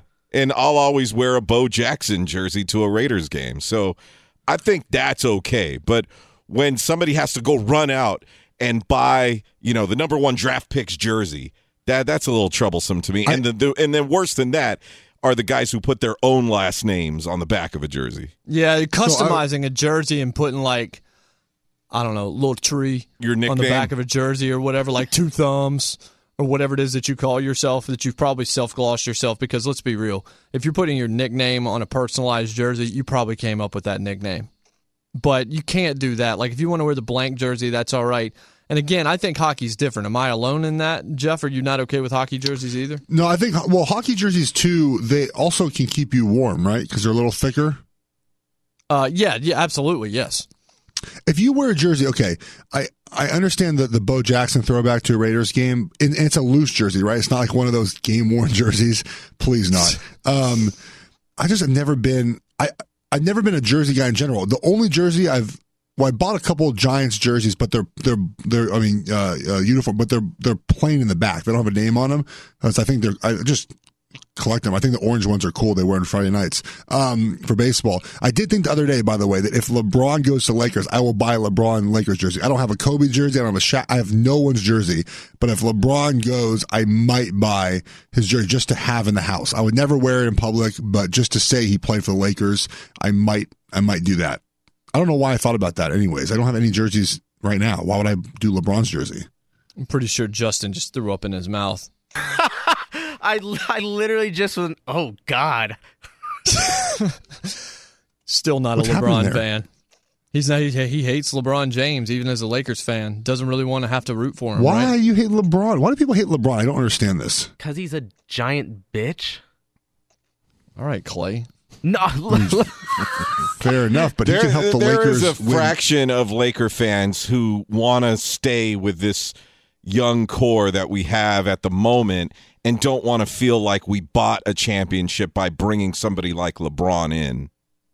You mean like bringing Shaq in as a free agent? They don't want that. That was a little different because he was younger. Yeah, right. He was younger. Or trading for Kobe. I mean, it's not like the Lakers have just drafted all these young guys.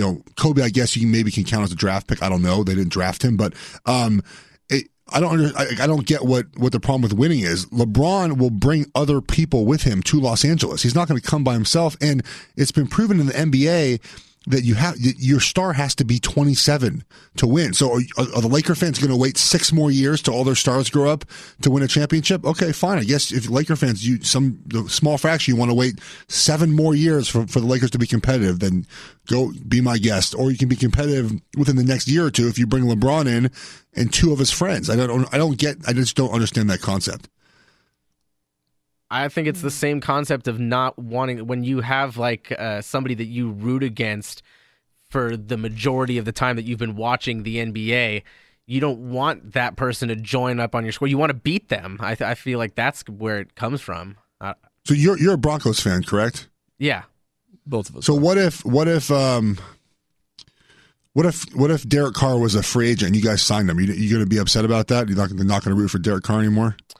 I think it's hard to compare the NFL with that same attitude because I think the NBA is so much more,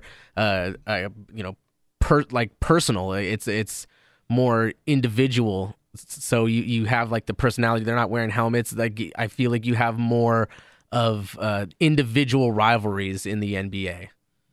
It's funny you say that because a lot of Niners fans I've talked to this week were like, "Yeah, I didn't like Richard Sherman at all, but now he's a Niner. I love him." Like the second LeBron came to the Lakers and they won 55 games that were a 2 seed or 3 seed or 4 seed, I don't know what they would be. You're going to be a LeBron fan. You just are. Well, see, that's the thing. I'll root for him on the court, obviously. Like, and I'll cheer when he plays well. But I can never be a fan of him. I can't see it. The things that he says, it makes me like, ugh. I'm like a fine wine. Shut up. I thought you were saying that about yourself for a second. I thought and he that was about too. to be a real problem. I thought he was too until Danny started laughing. I figured it was about LeBron. Did LeBron really say that? Yeah, I didn't hear that quote. Yeah, he said that recently. What, because he's aging like a fine wine? Is that the idea? He said that he's playing like the best he ever has in his whole career, and then he's like, I'm like a fine wine. And then and other quotes too. Nobody had like, my game is different than anybody. Just like, I don't know. And his then high IQ quote. Yeah. What do you want me to turn off my brain or something? It's just all these stupid quotes, and then the theatrics on the court, like after he won the title and then collapsed in like the fetal position on the floor. I think he's an actor. Well, he was pretty good in Trainwreck. So maybe he actually is. Yeah, no, he wasn't bad. He was, but so this is the best. Go ahead. I think that his whole persona, with the NBA, it just all seems contrived. I don't like it. Well, I do think that they've cultivated an image for him. His team has, and so has he. I think that definitely is the true. I just don't care. Like I want him to be a Laker, so the Lakers win basketball games. But I think that we can win. I think that we'll get there. And I don't think we need LeBron James to do it. I think we can get there with the pieces that we have and maybe a couple more. I like the idea of getting Klay Thompson and then maybe, a center that fits the team well, like DeAndre Jordan or something like that. I think with the squad that we have and a couple pieces like that, we can get to that level. I don't feel like you're going to win very often with anything named Klay on your team. Or DeAndre Jordan. No, just Klay. Let's bring in Eddie Garcia. We win with him all the time. Let's find out what happened yesterday in the world of sports. Eddie, what's up? Well, day one of the NCAA tournament did not disappoint. We had some upsets. We had some buzzer beaters. We'll start in the South region where 13th seeded Buffalo easily beat the 4th seed Arizona 89-68 in the upset of the tournament so far. Also, 11th seeded Loyola Chicago gets a last-second three-pointer to beat 6th seeded Miami of Florida 64-62. Also winners in the South region, 3rd seeded Tennessee and 5th seeded Kentucky. In the West region, 4th seeded Gonzaga got a late three-pointer to get by UNC Greensboro 68-64, and 6th seeded Houston got a last-second layup to beat San Diego State 67-65. Also wins in the West region for 3rd seeded Michigan and 5th seeded Ohio State. In the East region, top seed Villanova rolled over Radford 87-61. Also wins for 3rd seeded Texas Tech, 6th seeded Florida, and 9th seeded Alabama. In the Midwest region, it was top seed Kansas trailing early, but then getting by Penn 67-60. 2nd seeded Duke was a winner as well as a 7th seeded Rhode Island and 8th seeded Seton Hall. This report is brought to you by TrueCar. Online car shopping can be confusing, but not anymore with True Price from TrueCar. Now you can know the exact price you'll pay for your next car. So visit TrueCar and enjoy a more confident car buying experience. And guys, it's also time for our Geico Play of the Day. Here comes Loyola, a chance to win it. Towns into the front court. On the left wing, top to Ingram, 3 for the win. Good! He made it! Thanks to Westwood One on the call of Dante Ingram's game-winning three-pointer as 11th seeded Loyola Chicago beat Miami of Florida 64-62. That's our Geico Play of the Day. Appreciate that, Eddie. Coming to you live from the Geico Outkick Studios. It's easy to save 15% or more on car insurance with Geico. Go to geico.com or call 800-947-AUTO. The only hard part, figuring out which way is easier. This is the best tweet I've seen in a few days. This just reminds you how picking brackets is such not a science. I picked Arizona for the Final Four, this tweet says. My 3 children each picked Buffalo because they thought Buffaloes were cool. I hate March. Pretty much true. It doesn't matter how much you look, how much research you do, and everybody, of course, is doing research on these teams that no one's laid eyes on before and trying to talk about their guard play or talk about this or that or their senior leadership. At the end of the day, Charles Barkley is about as right as anybody else is, and Charles Barkley doesn't even start watching college basketball until about, yesterday around noon, or maybe during the conference tournaments right before he goes on air. He does a cram session and then does what he does. That's why, I love Charles anyway, but it doesn't matter. I don't think he even does a cram session. I just think that he just shows up and does the show because inside the NBA, there's no script on that show. It's Eddie. Yeah, Ernie has a script, and that's it. Shaq and Kenny and Barkley just go with it. And so now you ask Barkley to do a scripted show almost about college basketball, which is someone who spends my whole day covering the NFL. It's hard to get in college football and the other things I have to. Charles Barkley's spending all day on TV every night or every other night or every third night covering the NBA. He's not watching college basketball religiously.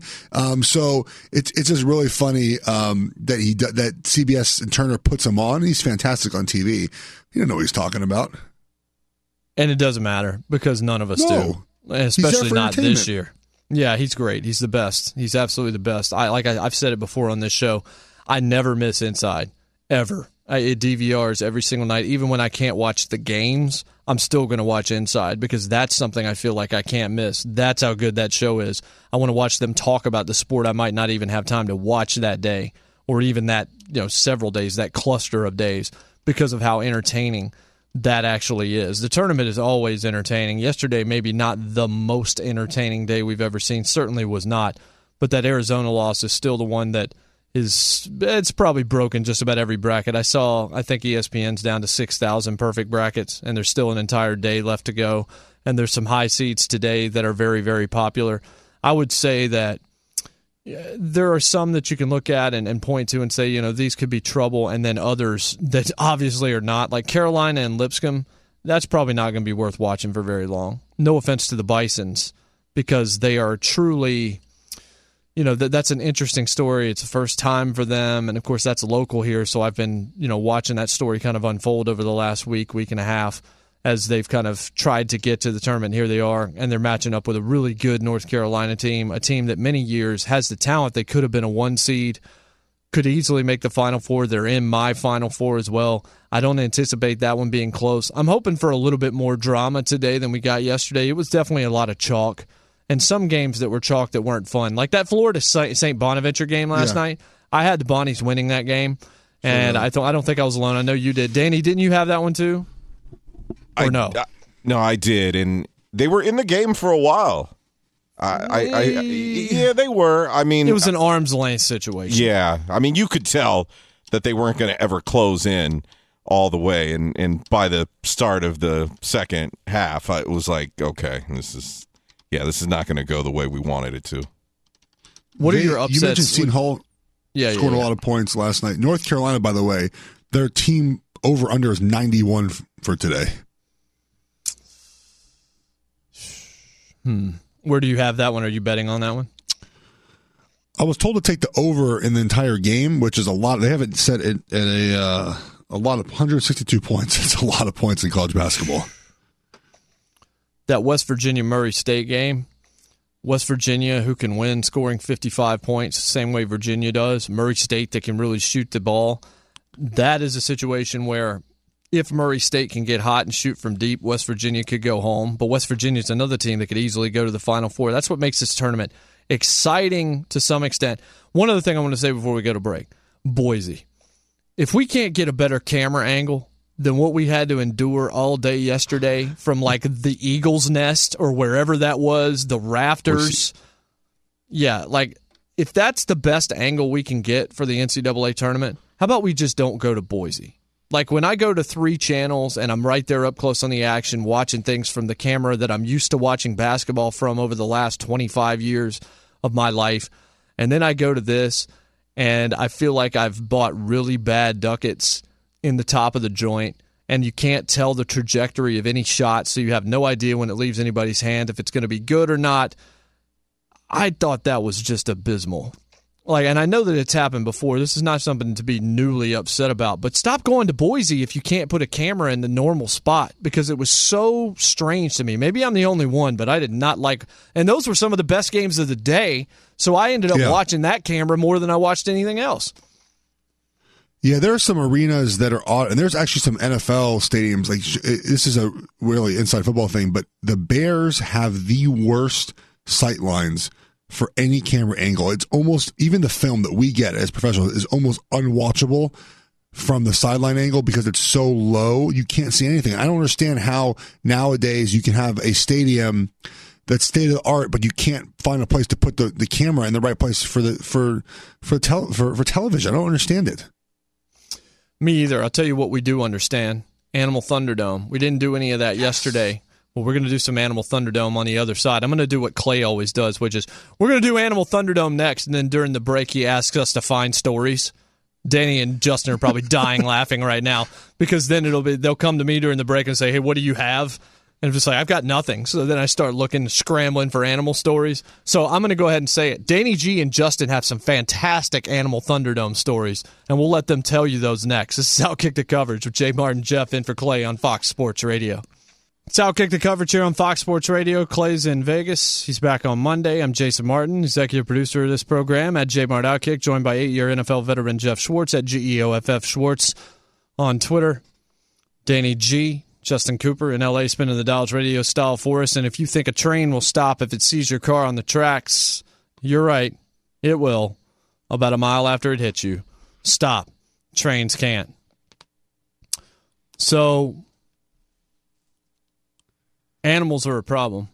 This is not news if you've been watching this show, and it's real problematic for Danny G this week as he talked about the spider that was the size of a Labrador retriever, which then became a tabby cat next day thanks to clever audio editing by Danny G trying to get himself out of trouble.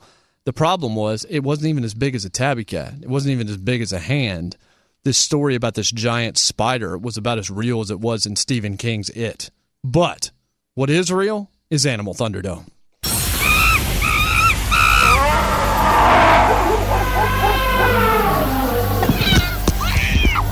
Ladies and gentlemen. I'm just glad I was there.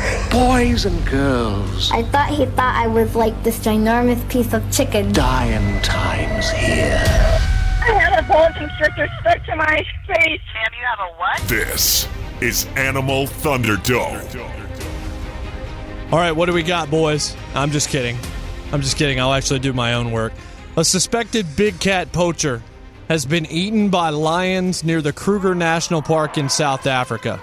The animals left little behind, but some body parts were found over the weekend at a game park. It seems the victim was poaching in the park when he was attacked and killed by lions, according to police spokesman in Limpopo.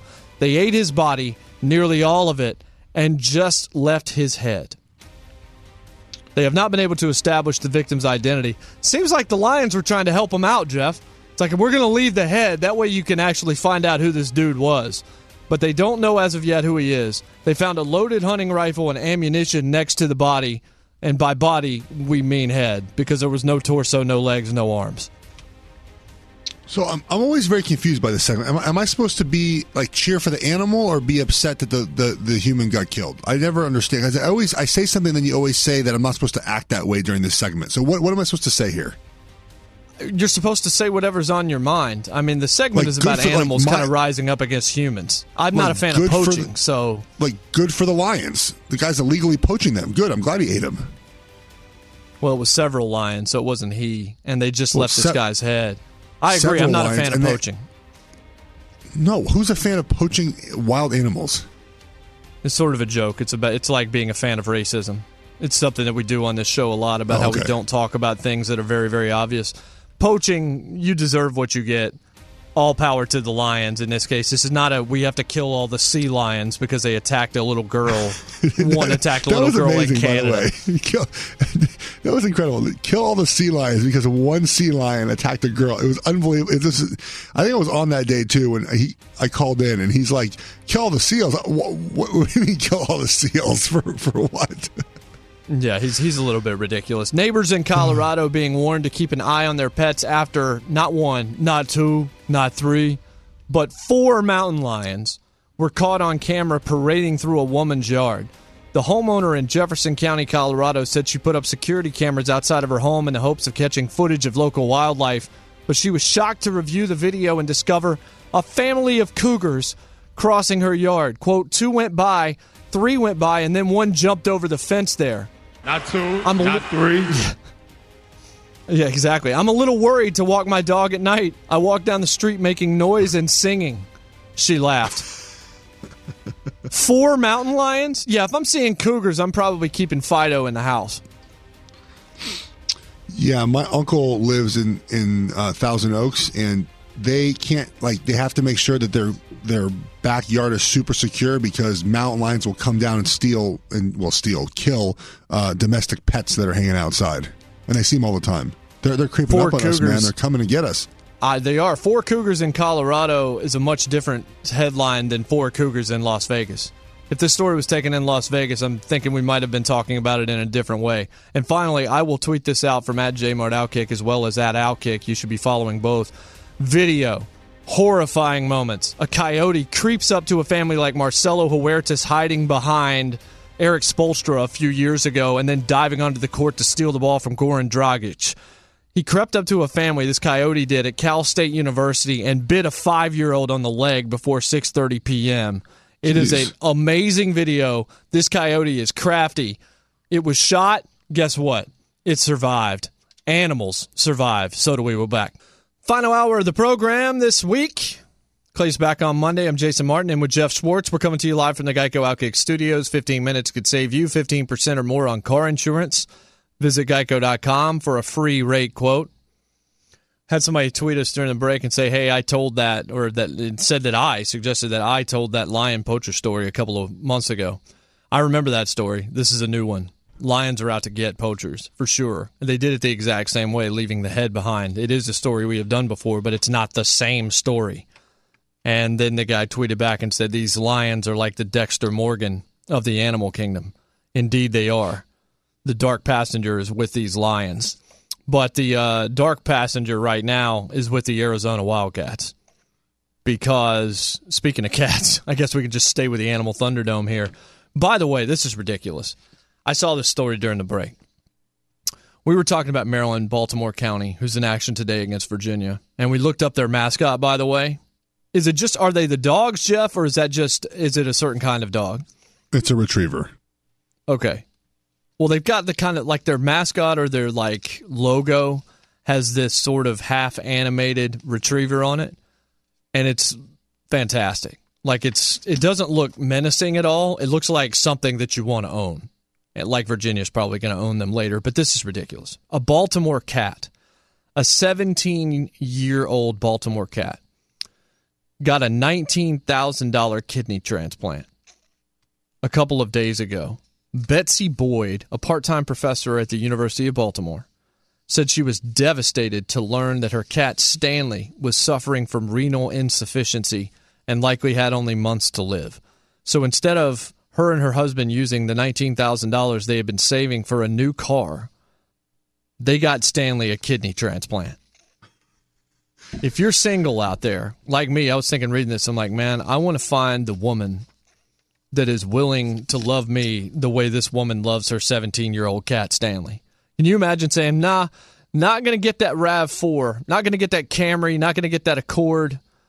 I'm going to get a 17-year-old cat kidney surgery that might, look, at 17, kidney surgery is probably the least of Stanley's problems.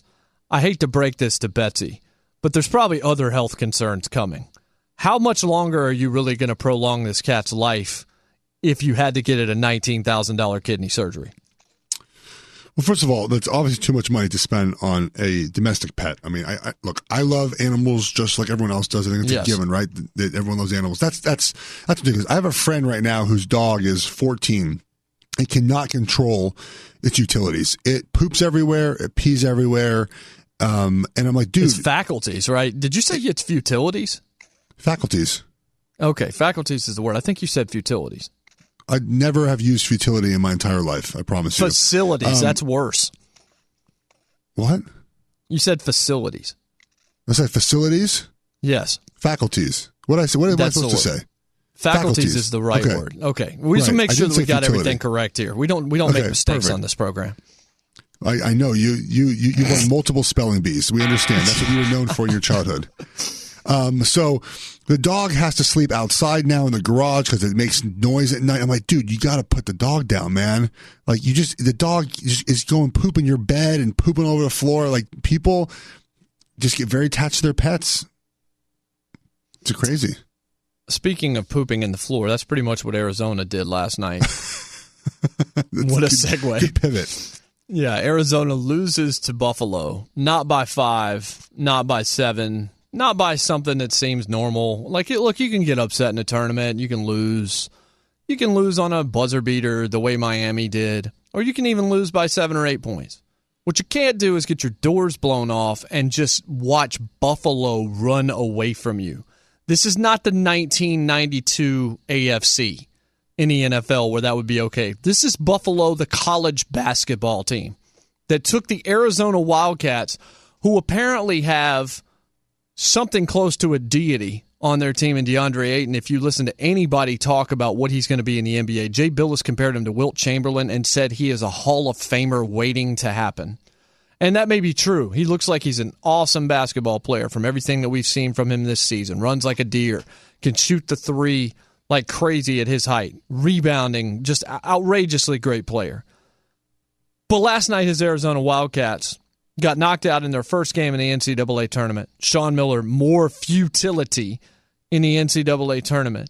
Buffalo beats them by 21, and it was that situation, I talked about this in the first hour, where when you're about to watch an upset happen in the NCAA tournament, and it's one of these, and these are more rare, these kind of beatdowns that make no sense, like New Mexico getting knocked out a few years ago, or Florida Gulf Coast and what they did to Otto Porter in Georgetown several years ago. This is one of those where Buffalo's up like 7 points in the second half, and you're waiting for Ayton to take over, and you're waiting for Trier to take over, and you're waiting for all of a sudden Buffalo to remember their Buffalo and Arizona to remember their Arizona. And then it's 12 points, and it's 72-58. And you're saying, okay, or then it's 72-58, it's a 14-point game. You're like, okay, they're still going to come back. There's still plenty of time. There's 7.5 minutes left. Arizona, this is where the higher seed comes back, makes the run, puts the pressure on this double-digit seed, and then they collapse. And then all of a sudden it's 17. And then it's 19. And then it's 21. And then the horn goes off, not for a foul, not for a timeout, but because the damn game is over. And Arizona's season is over. And Ayton's college career is over. And Sean Miller's coaching career at Arizona could possibly be over. And you look up, and this team that so many people not only had advancing in that game, but beating Kentucky, upsetting Virginia, going to the Final Four, going to the national championship game. People, and we talked about it yesterday, comparing Ayton to Danny Manning and Danny and the Miracles and what Kansas was able to do to Oklahoma in 1988 and the way Manning just put that Jayhawks team on his back with Larry Brown on the sidelines. Because you think about the rest of the players on that team, you don't really think of them. It's Kevin Pritchard, who's known more for being an executive in the NBA than anything he ever did at Kansas, or Chris Piper, or Milton Newton and his wraparound layup that Brent Musburger almost lost his mind on in the national championship game. All these guys playing well above their heads because of Danny Manning's leadership. DeAndre Ayton had 14 and 13 last night. Those are certainly not numbers to be upset with. But you got two kids playing for Buffalo that had 23. You had one with 23, one with 25. You had one kid with 19 and one with 13. Nobody else at Arizona did virtually anything last night. They were as unimpressive and flat from the beginning of that game as you could possibly expect. But as close as it was at the half, you still expect a talented team. Like, you're waiting. At some point, you're waiting for Ayton. You're waiting for a dominant player to dominate. And it just didn't happen, Jeff. It just flat out did not happen. No, it did not. And, credit Buffalo, of course, for being able to shut Ayton down, really, and then, pressure the guards into making mistakes. Arizona was 2 for 18 on 3-pointers, which is a huge problem for them, because if you're going to go hard at Ayton inside, then your shooters have to make shots for you to succeed as a team. Also, Arizona played no defense, and Buffalo came into the game as a high-scoring team, and they scored a lot of points. Like I said, I went to bed at halftime, and they were down 3, I believe, or 4, and Buffalo finished the half pretty strong. And I woke up this morning, it was like 3 a.m. when I went to the bed. I was just completely shocked that Arizona got blown out. Look, losing by 1 or 2 or 3, sure. Loyola Chicago hits a big shot, Miami loses by 2, sure. But like you mentioned, when you have a player who is going to be the first pick in the draft and you go out with a whimper, that's not a good look. But I'll say this, the best player, or the player who's drafted number 1 in the NBA draft, doesn't have to be or lead their college to victories. Look at Ben Simmons or Fultz, right? They didn't even make the tournament in their senior year, or the last year, I should say, that they were there. So it doesn't always translate to victories in the tournament. We like to think it would, but now there's a pattern of Arizona not being able to live up or play up to their talent in the tournament. And how much longer is Sean Miller? Well, he might not be there much longer because of this investigation, but how much longer is Arizona, going to put up with having talented teams and being ousted really early in the tournament?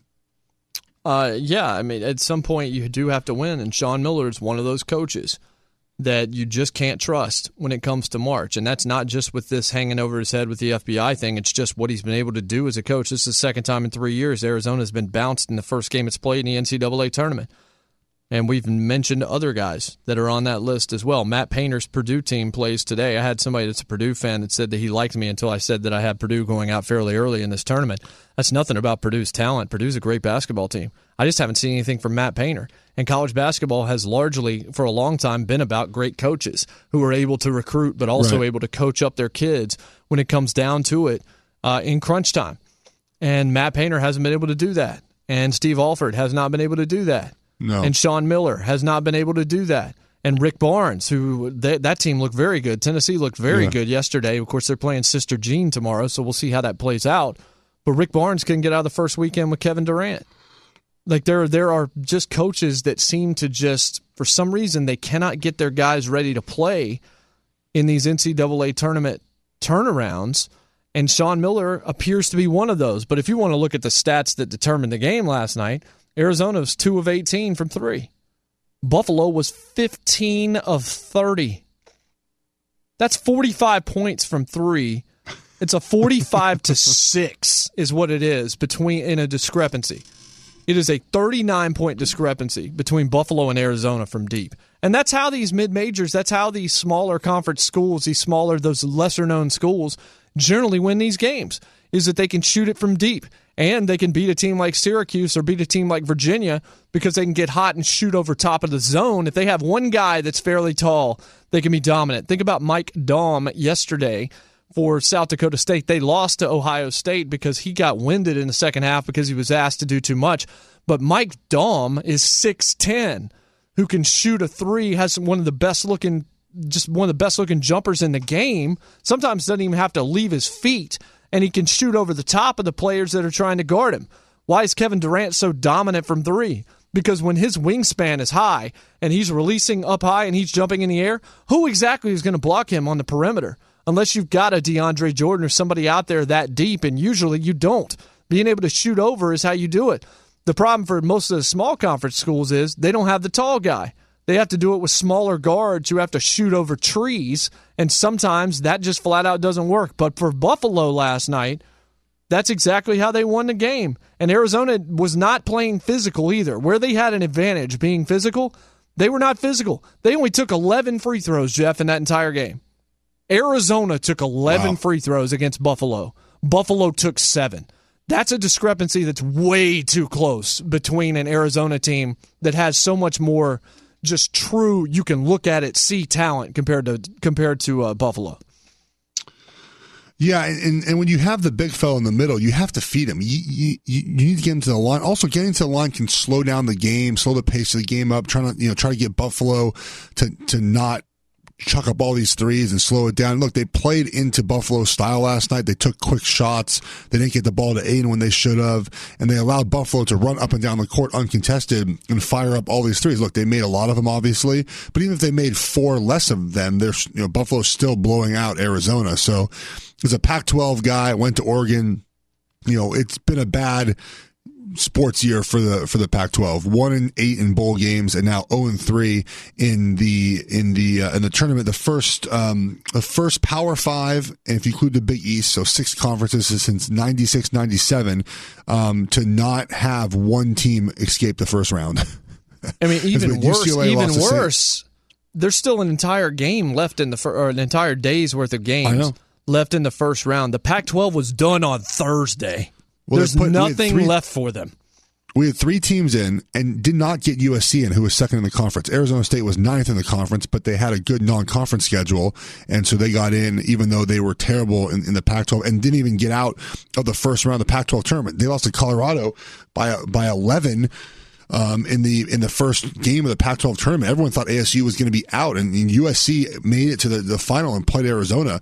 And so, UCLA played St. Bonnie on Tuesday, and UCLA should never lose to St. Bonaventure, and they did, of course. And then Arizona State played Syracuse, and look, Syracuse, while not having a great season, is still Syracuse, still have Boeheim. They still play the 2-3 zone. They were really beat up this year. They only had 7 scholarship players available to play, and one of them was coming off strep throat, so he was going to be a little bit limited in his action, and they shut down Arizona State. Arizona State was held to its lowest scoring total of the year in 56 points, and that was not that surprising. UCLA wasn't. Obviously, last night with Arizona, just not good for the conference. And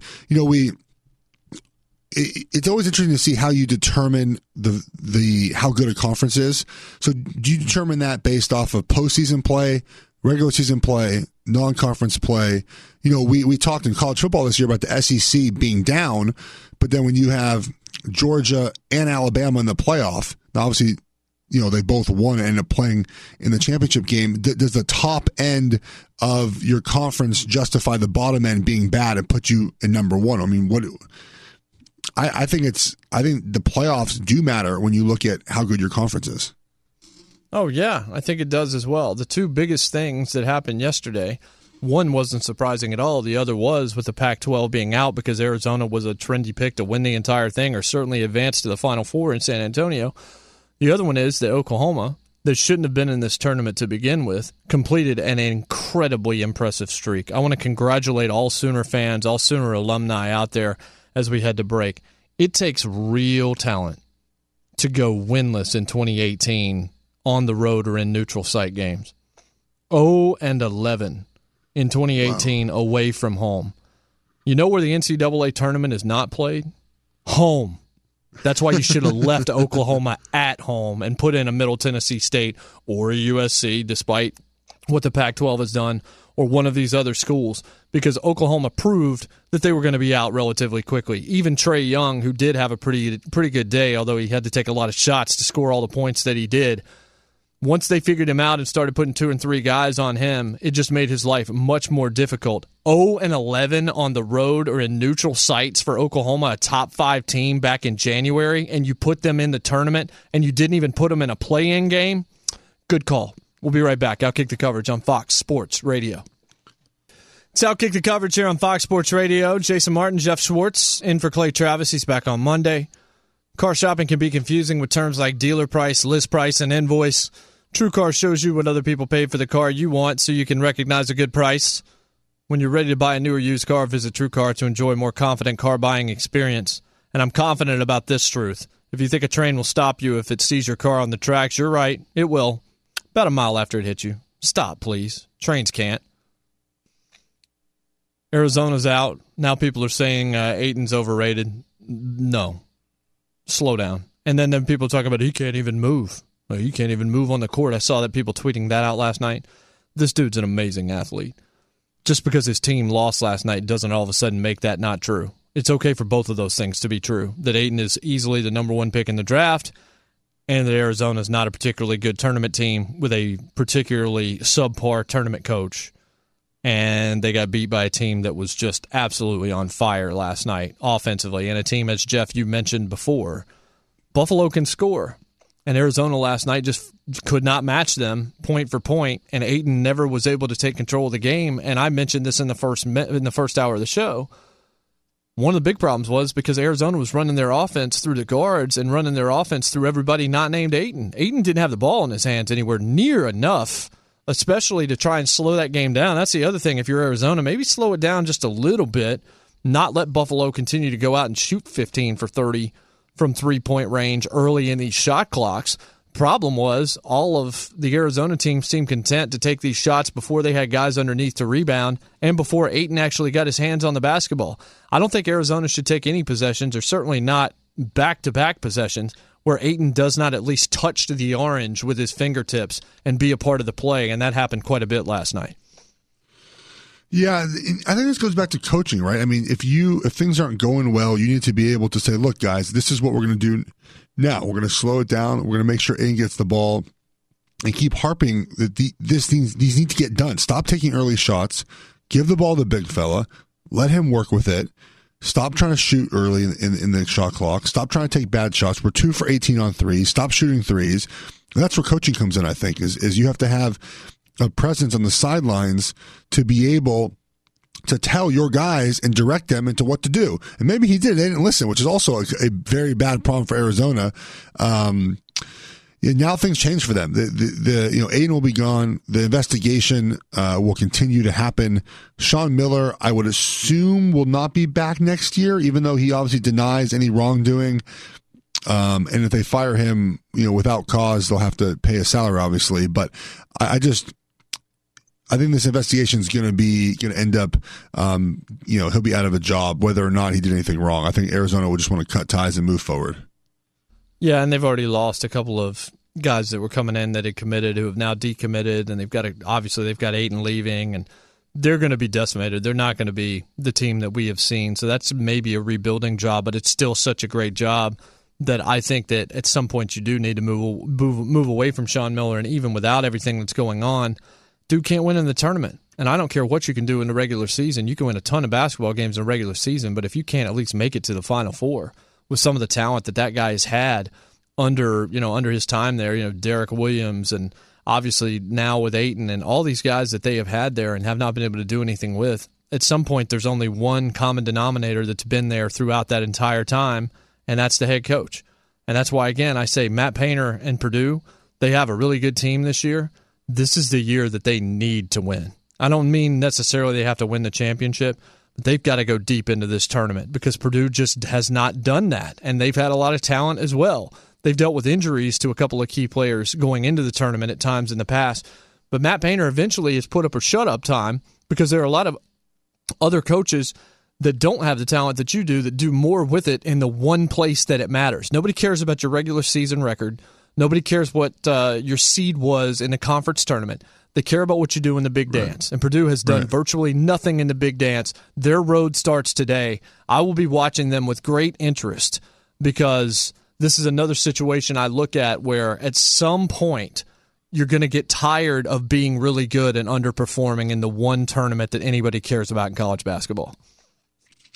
Right. And here's the thing, though, is I feel like more often than not, college coaches underachieve, and only a couple every year seem to overachieve, or not overachieve, but have the same success year after year. And then some of these coaches from smaller schools that overachieve every year never want to leave, never want to go to the big dog because maybe the pressure at those schools is too much, and they enjoy, being the underdog. They enjoy being the small school. They enjoy players staying for 4 years. They enjoy being able to coach up kids year after year and implement a system and not have to worry about kids leaving, after one season. And I get why they would want to stay. I totally understand it. So, you have the Coach K's, the Roy Williams, the Bill Self. I mean, does Calipari even count him? He don't really win many championships. Charles Barkley loves him. Charles Barkley would not stop talking about what a great coach John Calipari was yesterday. Again, Charles Barkley, who started watching college basketball about a week ago, somewhere in there, and that might be giving a little bit too much credit. I think Calipari, we've had the discussion on this show before and tried to talk about how good a coach John Calipari is. I think John Calipari is a good coach. I think you have to be, even with what he's been recruiting. And the one and done, sometimes you're going to be better than you are in other years. He should have potentially cashed in with that John Wall team, and he wasn't able to do that. That team was absolutely loaded and was not able to win. But I don't think John Calipari is a bad basketball coach. I think he's actually an above-average basketball coach. I don't think he's an elite basketball coach. He's an elite recruiter. He's an elite motivator. But at times when you come down to the X's and O's, there are guys that just tend to be better than he is. And honestly, I think Roy Williams is not the best X's and O's coach. I think that's where your Tom Izzo's and your Mike Krzyzewski's and some of those guys stand above. Roy Williams is an unbelievable recruiter. Everybody wants to play for him. He is a good coach and has a good basketball mind, but I don't think anybody looks at, or I know I don't. I've never looked at Roy Williams and seen Dean Smith in Roy Williams when it comes to just his basketball IQ of being able to out-coach the other guy. That's not something I've ever seen from him. He just has immense talent, and he does get a lot out of that talent, especially early in their careers. Well, that sounds like good coaching to me. Well, it is good coaching. I'm just saying I don't necessarily think he's an elite coach when you think about coach. He is an elite winner, and maybe that's enough. I'm just saying I think there's different definitions of what a great coach is. And some people give John Calipari no credit because of the talent that he's had. Well, it's not like Carolina hasn't had a lot of talent. It's not like a lot of these teams that win have not had a lot of talent. Now, Calipari's had more than most, but he's also had to piecemeal it together. What's the common denominator about this North Carolina team this year? All the veterans on that team. Luke May and Joel Berry and all of these guys. And Theo Pinson that's kind of come out of nowhere to be a really solid player for them. It's not these one-and-done kids that you just kind of shuttle around and have to restructure every year. Your coaching style may have to alter because all of these kids are so different. Year after year, it's like you're changing schools. You're still getting the best players in the country, but there are a lot of teams that are glued, like the Wisconsin teams of the past and some of the teams that have beaten Calipari's Kentucky teams, because the Kentucky team is just together for 3 months. It's like an extended McDonald's All-American team that's played for a little bit longer, and if you run into a team that has some seniors and really has this kind of more of a team atmosphere, you can get beat. But shouldn't some credit be given to coaches who have to constantly coach in that style, where you don't get to have guys for years and you have to be able to mold the team and get a team ready to go in 3 months with brand new players every single year? I think that we do not give enough credit to the coaches who have to routinely do this. That's hard to do. No, I agree. That's what I'm saying. I think John Calipari is a very good basketball coach. I don't think he's elite, but I think what he's asked to do, he gets no credit because of the talent he has. Nobody realizes the challenge that's in front of him. You can't compare John Calipari to somebody like Phil Jackson, because Phil Jackson would largely play with the same people year after year after year. John Calipari has to take a great crop of kids every year, but they're not the same crop. The team that he worked with last year is nothing like the team that he's working with this year. And it's going to be nothing like the team that he works with next year unless Adam Silver's plan goes through and they eliminate the one and done and we stop seeing a lot of these kids come to college in the first place. So what John Calipari does, it takes a unique skill set and it takes a lot of patience. How many times has Kentucky ended up being like a 4 seed and then they become a trendy pick to win it all? This year they're a 5 seed. And everybody's saying they're peaking right now. They're playing their best basketball of the season. Of course, because why would you expect kids that don't know any better, that haven't been there, that have just known Kentucky Blue for the last few months but haven't known each other at all and are still already looking towards the NBA? It takes time to put chemistry together. Look at the Oklahoma City Thunder and how long it took for them to really come around at all with this new crop that they put together. It's not easy. Calipari's the one thing that stays there year after year, and he sometimes has to alter what he does to fit the skill set of his team. And I do think that takes more talent than people give him credit for. No, I 100% agree with that. I think that it's tough to do year after year. Now, he gets the benefit of having very good basketball players, so I don't feel terribly sorry for him, but I understand how tough that would be to do year after year, and also to be on the road recruiting every single year for 3, 4, 5 more elite basketball players. Agreed. Let's bring in Eddie Garcia. He is our elite player here on the Outkick crew. Find out what happened in the world of sports. Eddie, how are you? I'm good. You are too kind. First day of the NCAA tournament. Big upset in the South region as 13th-seeded Buffalo beat 4th-seeded Arizona 89-68. Not close. Buffalo with the easy win over the Wildcats. Also, 11th-seeded Loyola Chicago gets a last-second three-pointer to beat 6th-seeded Miami of Florida 64-62. Other winners in the South region were 3rd-seeded Tennessee and 5th-seeded Kentucky. In the West region, you had 4th-seeded Gonzaga needing a late three-pointer to get by UNC Greensboro 68-64. 6th-seeded Houston got a layup with just over a second to play to beat San Diego State 67-65. Also wins for 3rd-seeded Michigan and 5th-seeded Ohio State. In the East region, top-seed Villanova rolled over Radford 87-61. 3rd-seeded Texas Tech, 6th-seeded Florida, and 9th-seeded Alabama also advanced. And in the Midwest region, it was top-seed Kansas beating Penn 76-60. 2nd-seeded Duke, 7th-seeded Rhode Island, and 8th-seeded Seton Hall also were victorious. This report's brought to you by TrueCar. Online car shopping can be confusing, but not anymore with True Price from TrueCar. Now you can know the exact price you'll pay for your next car, so visit TrueCar and enjoy a more confident car buying experience. And guys, Tiger Woods shot a 68 in the opening round of the Arnold Palmer Invitational on Thursday. He's 4 shots behind the leader, Henrik Stenson. Woods birdied 3 of his first 9 holes to take an early lead before double bogeying on the 12th hole to fall back. However, his first round was enough for the Westgate Superbook to move Woods from 10-1 to 8-1 to win the Masters, putting him ahead of Dustin Johnson and Justin Thomas, who are 9-1. Woods is also now the Masters favorite at Caesars Palace and the William Hill Sportsbook as well. Appreciate that, Eddie. Have yourself a wonderful weekend. Enjoy all the games. Coming to you live from the Geico Outkick studio. It's easy to save 15% or more on car insurance with Geico. Go to geico.com or call 800-947-AUTO. The only hard part, figuring out which way is easier.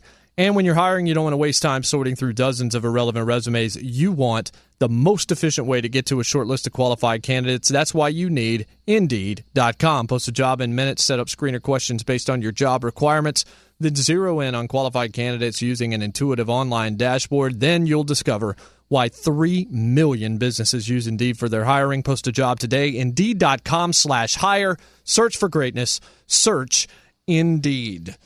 Jeff Schwartz in with me. Jason Martin. Clay Travis is back on Monday. I just saw a crazy stat. I'm going to try and put it together, though, before I rattle it off incorrectly. But it's another, let's just say it's not a particularly great Arizona statistic. It's not that we're trying to dog on them today, but I will tell you, it's hard not to after what happened to them yesterday. I think I like my March more Loyola Chicago than I do Buffalo. But getting one of those Buffalo plays or one of those kind of Buffalo games that's just completely baffling, where you're waiting for the bigger team to come back and they never do, the way Florida Gulf Coast just blew Georgetown off the floor years ago in that classic, that's fun too. But the buzzer beater, the way that we got from Loyola Chicago, that's the first time and maybe one of the only times yesterday where I truly felt like that's March. That and the Houston win with what Rob Gray did last night, 39 points. None maybe more effective than that layup, because I don't know how he got that thing over the rim. The English that he had to put on that after splitting 3 defenders with his offhand was absolutely incredible. 39 points. Elvin Hayes had the record. Now Rob Gray's got the record for Houston, and he's got that man bun, which is not okay, but if you go for 39, you can have a man bun. But I'll tell you what, I tweeted this out last night, Jeff. If you got that man bun and you score 39, you can do what you want. But if you struggle later on in this tournament, people are going to destroy your hair on social media. Well, I think he knows what he signed up with the man bun on social media. He must know. He's in that age bracket where he's very aware of what happens on social media. I guess, does that make you more impressed because he knows what's coming here? Does that just show what kind of confidence that he has, that he's going with the man bun in front of everybody like that and doesn't care? Or his lack of caring, which would be even better. I think, look, I'm going to man bun it up. I'm going to look good. I'm going to play good, look good, play good, right? Feel good. But yes, if he goes out next game and scores 7 points and shoots, 6 or 3 for 20, he's going to be crushed online for that. I'm getting crushed online now for my take on UNC basketball. Look, I think Roy Williams is a good coach. I just don't think he's out-coaching a whole lot of people on a regular basis. They've had a lot of talent. They haven't had as much talent as Kentucky has. They often have a lot of good freshmen, and he has to do the same thing Roy Williams does, although there are some seniors that are carrying him right now. I just don't. I've never looked at Roy Williams and been like, that guy is one of the greatest basketball coaches I've ever seen on the college level. Not compared to like a Krzyzewski, not compared to like a Tom Izzo. When you look at pure coaching acumen, there are different descriptions of it. That's no slight on Williams. I think Roy Williams is fantastic. I just don't think he is somebody that I fear when it comes straight down to the whiteboards and the X's and O's. But just my opinion. Who do you fear, though, in college basketball that's a whiteboard guy? I mean, Coach K, who else do you fear who's going to drop a play at the end of a game? I feel like in college basketball, we just don't have a lot of coaches in general that you fear the last minute of a game drawing up basketball plays. Yeah, well, I don't necessarily mean that it's the last second plays or even the inbounds plays, but it's the substitution patterns and some of the other things that go into the game that are a little bit more, I don't know, the stuff that we wouldn't talk about necessarily on sports talk radio, going into those weeds and into those details. I don't necessarily think it's the same way as the NBA where you can look at a guy like Popovich and say, all right, well, that guy always has great inbounds plays. Or Doc Rivers back when he was with the Celtics when he was a really good coach before he went to L.A. and, well, became what L.A. Clippers usually become. But you get more of an opportunity, I think, to do that kind of thing in the NBA. I've just always thought Roy Williams was maybe a little bit overrated as a basketball coach, not overrated as a recruiter, not overrated as a motivator. I just think that there are different definitions, and some people will slight Calipari and not give or not give him credit, but give Roy Williams sometimes too much credit. Fair enough. Okay. I just wanted to clarify that. We've got one more segment left in the week. We'll have some fun with it. Maybe play some audio for you on the other side. Stick with us. This is Outkick the Coverage on Fox Sports Radio. Montel Jordan taking us into the weekend as always. On a Friday, it's the Outkick the Coverage radio program. Jason Martin, Jeff Schwartz. I'm at J Mart Outkick. He's at GEOFF Schwartz on Twitter. We're in for Clay Travis. He's back on Monday. What does it mean when Geico says just 15 minutes could save you 15% or more on car insurance? It means you probably should have gone to Geico.com 15 minutes ago. If you think a train will stop if it sees your car on the tracks, you're right. Got to get this one out there one more time. It will, about a mile after it hits you. Stop. Trains can't. All right. I love to Ohio know State. The market. Go ahead. I love to know the market research that went into targeting this audience for that read. That's interesting. I mean, I think it was 230 people were killed by trains last year. So it is something that is happening, and it's something you need to be aware of. I just didn't know that there were enough people that weren't aware of it. I didn't realize that people were just like, I mean, that train's coming, but I think I'll be okay. Maybe a glancing blow, and then it completely steamrolls you and runs you over and leaves you like a poacher just with nothing but a head, as we talked about in Animal Thunderdome at the end of Hour 2.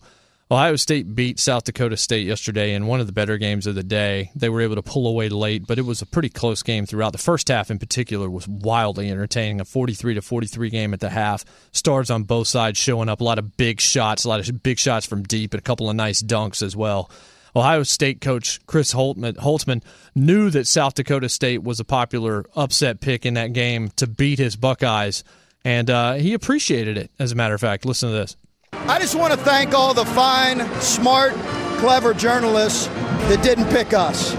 We got some great ones out there, and trust me, our guys were aware of that, so appreciate that. Thanks, guys. You're welcome, Coach. I didn't pick you. I'm just saying. I mean, I don't have any kind of scalding take there. You're welcome. And I mean, look, they have a great player. They're the Big Ten Player of the Year on that team. And he's coming around. And when the rest of the team can play around a Player of the Year in a Power 5 conference, the way that they did yesterday, making shots, that's going to help you. You're going to be able to win a lot of games doing that. Dan Dockich's son out there making three balls, stealing balls in the open floor, making great passes. You know, they played really, really well yesterday. If they play like that tomorrow, they can probably win tomorrow as well. I didn't pick them to win that game, so certainly they're already out of my bracket. I haven't even really looked at my bracket. Like, there were some people, of course, doing what they always do.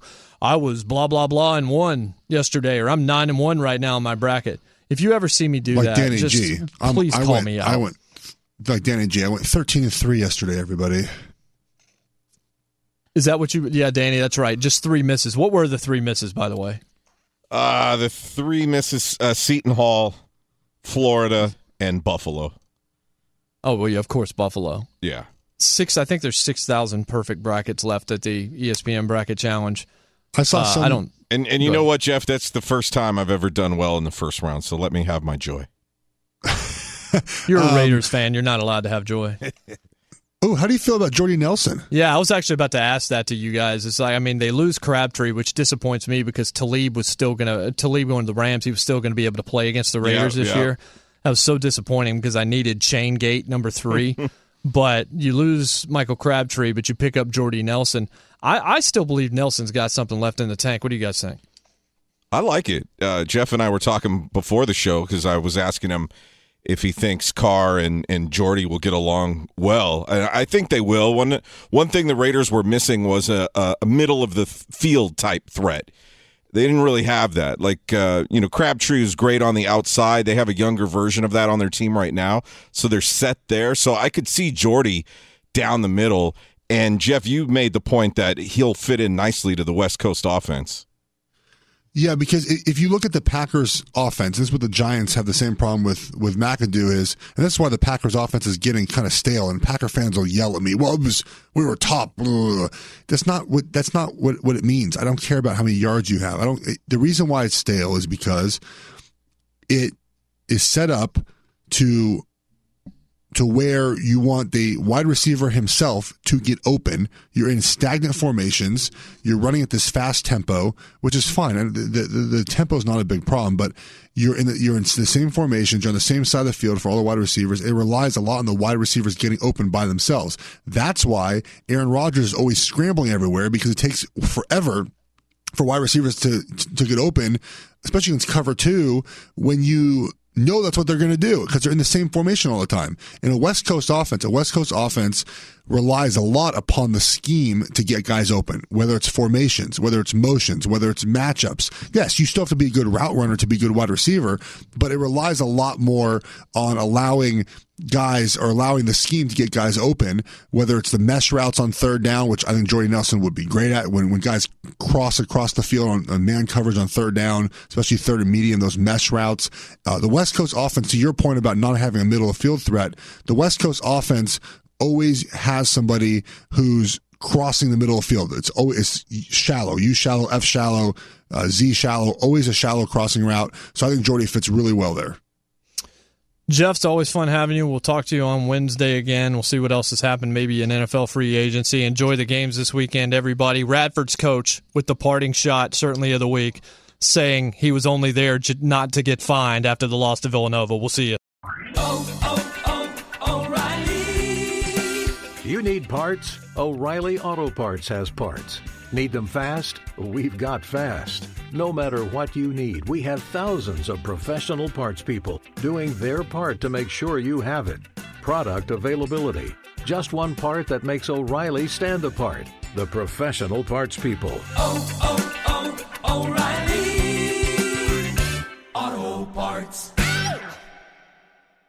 At Bet365, we don't do ordinary. We believe that every sport should be epic. Every home run, every hit, every inning, every play. From the moments that are legendary to the ones that fly under the radar. See for yourself when you sign up today and get $150 in bonus bets when you bet just $5. Whatever the sport, whatever the moment, it's never ordinary at Bet365. 21 plus only. Must be present in Ohio. If you or someone you know has a gambling problem and wants help, call 1-800-GAMBLER. Terms and conditions apply. From BBC Radio 4, Britain's biggest paranormal podcast is going on a road trip. I thought in that moment, oh my God, we've summoned something from this board. This is Uncanny USA. He says, somebody's in the house, and I screamed. Listen to Uncanny USA wherever you get your BBC podcasts, if you dare.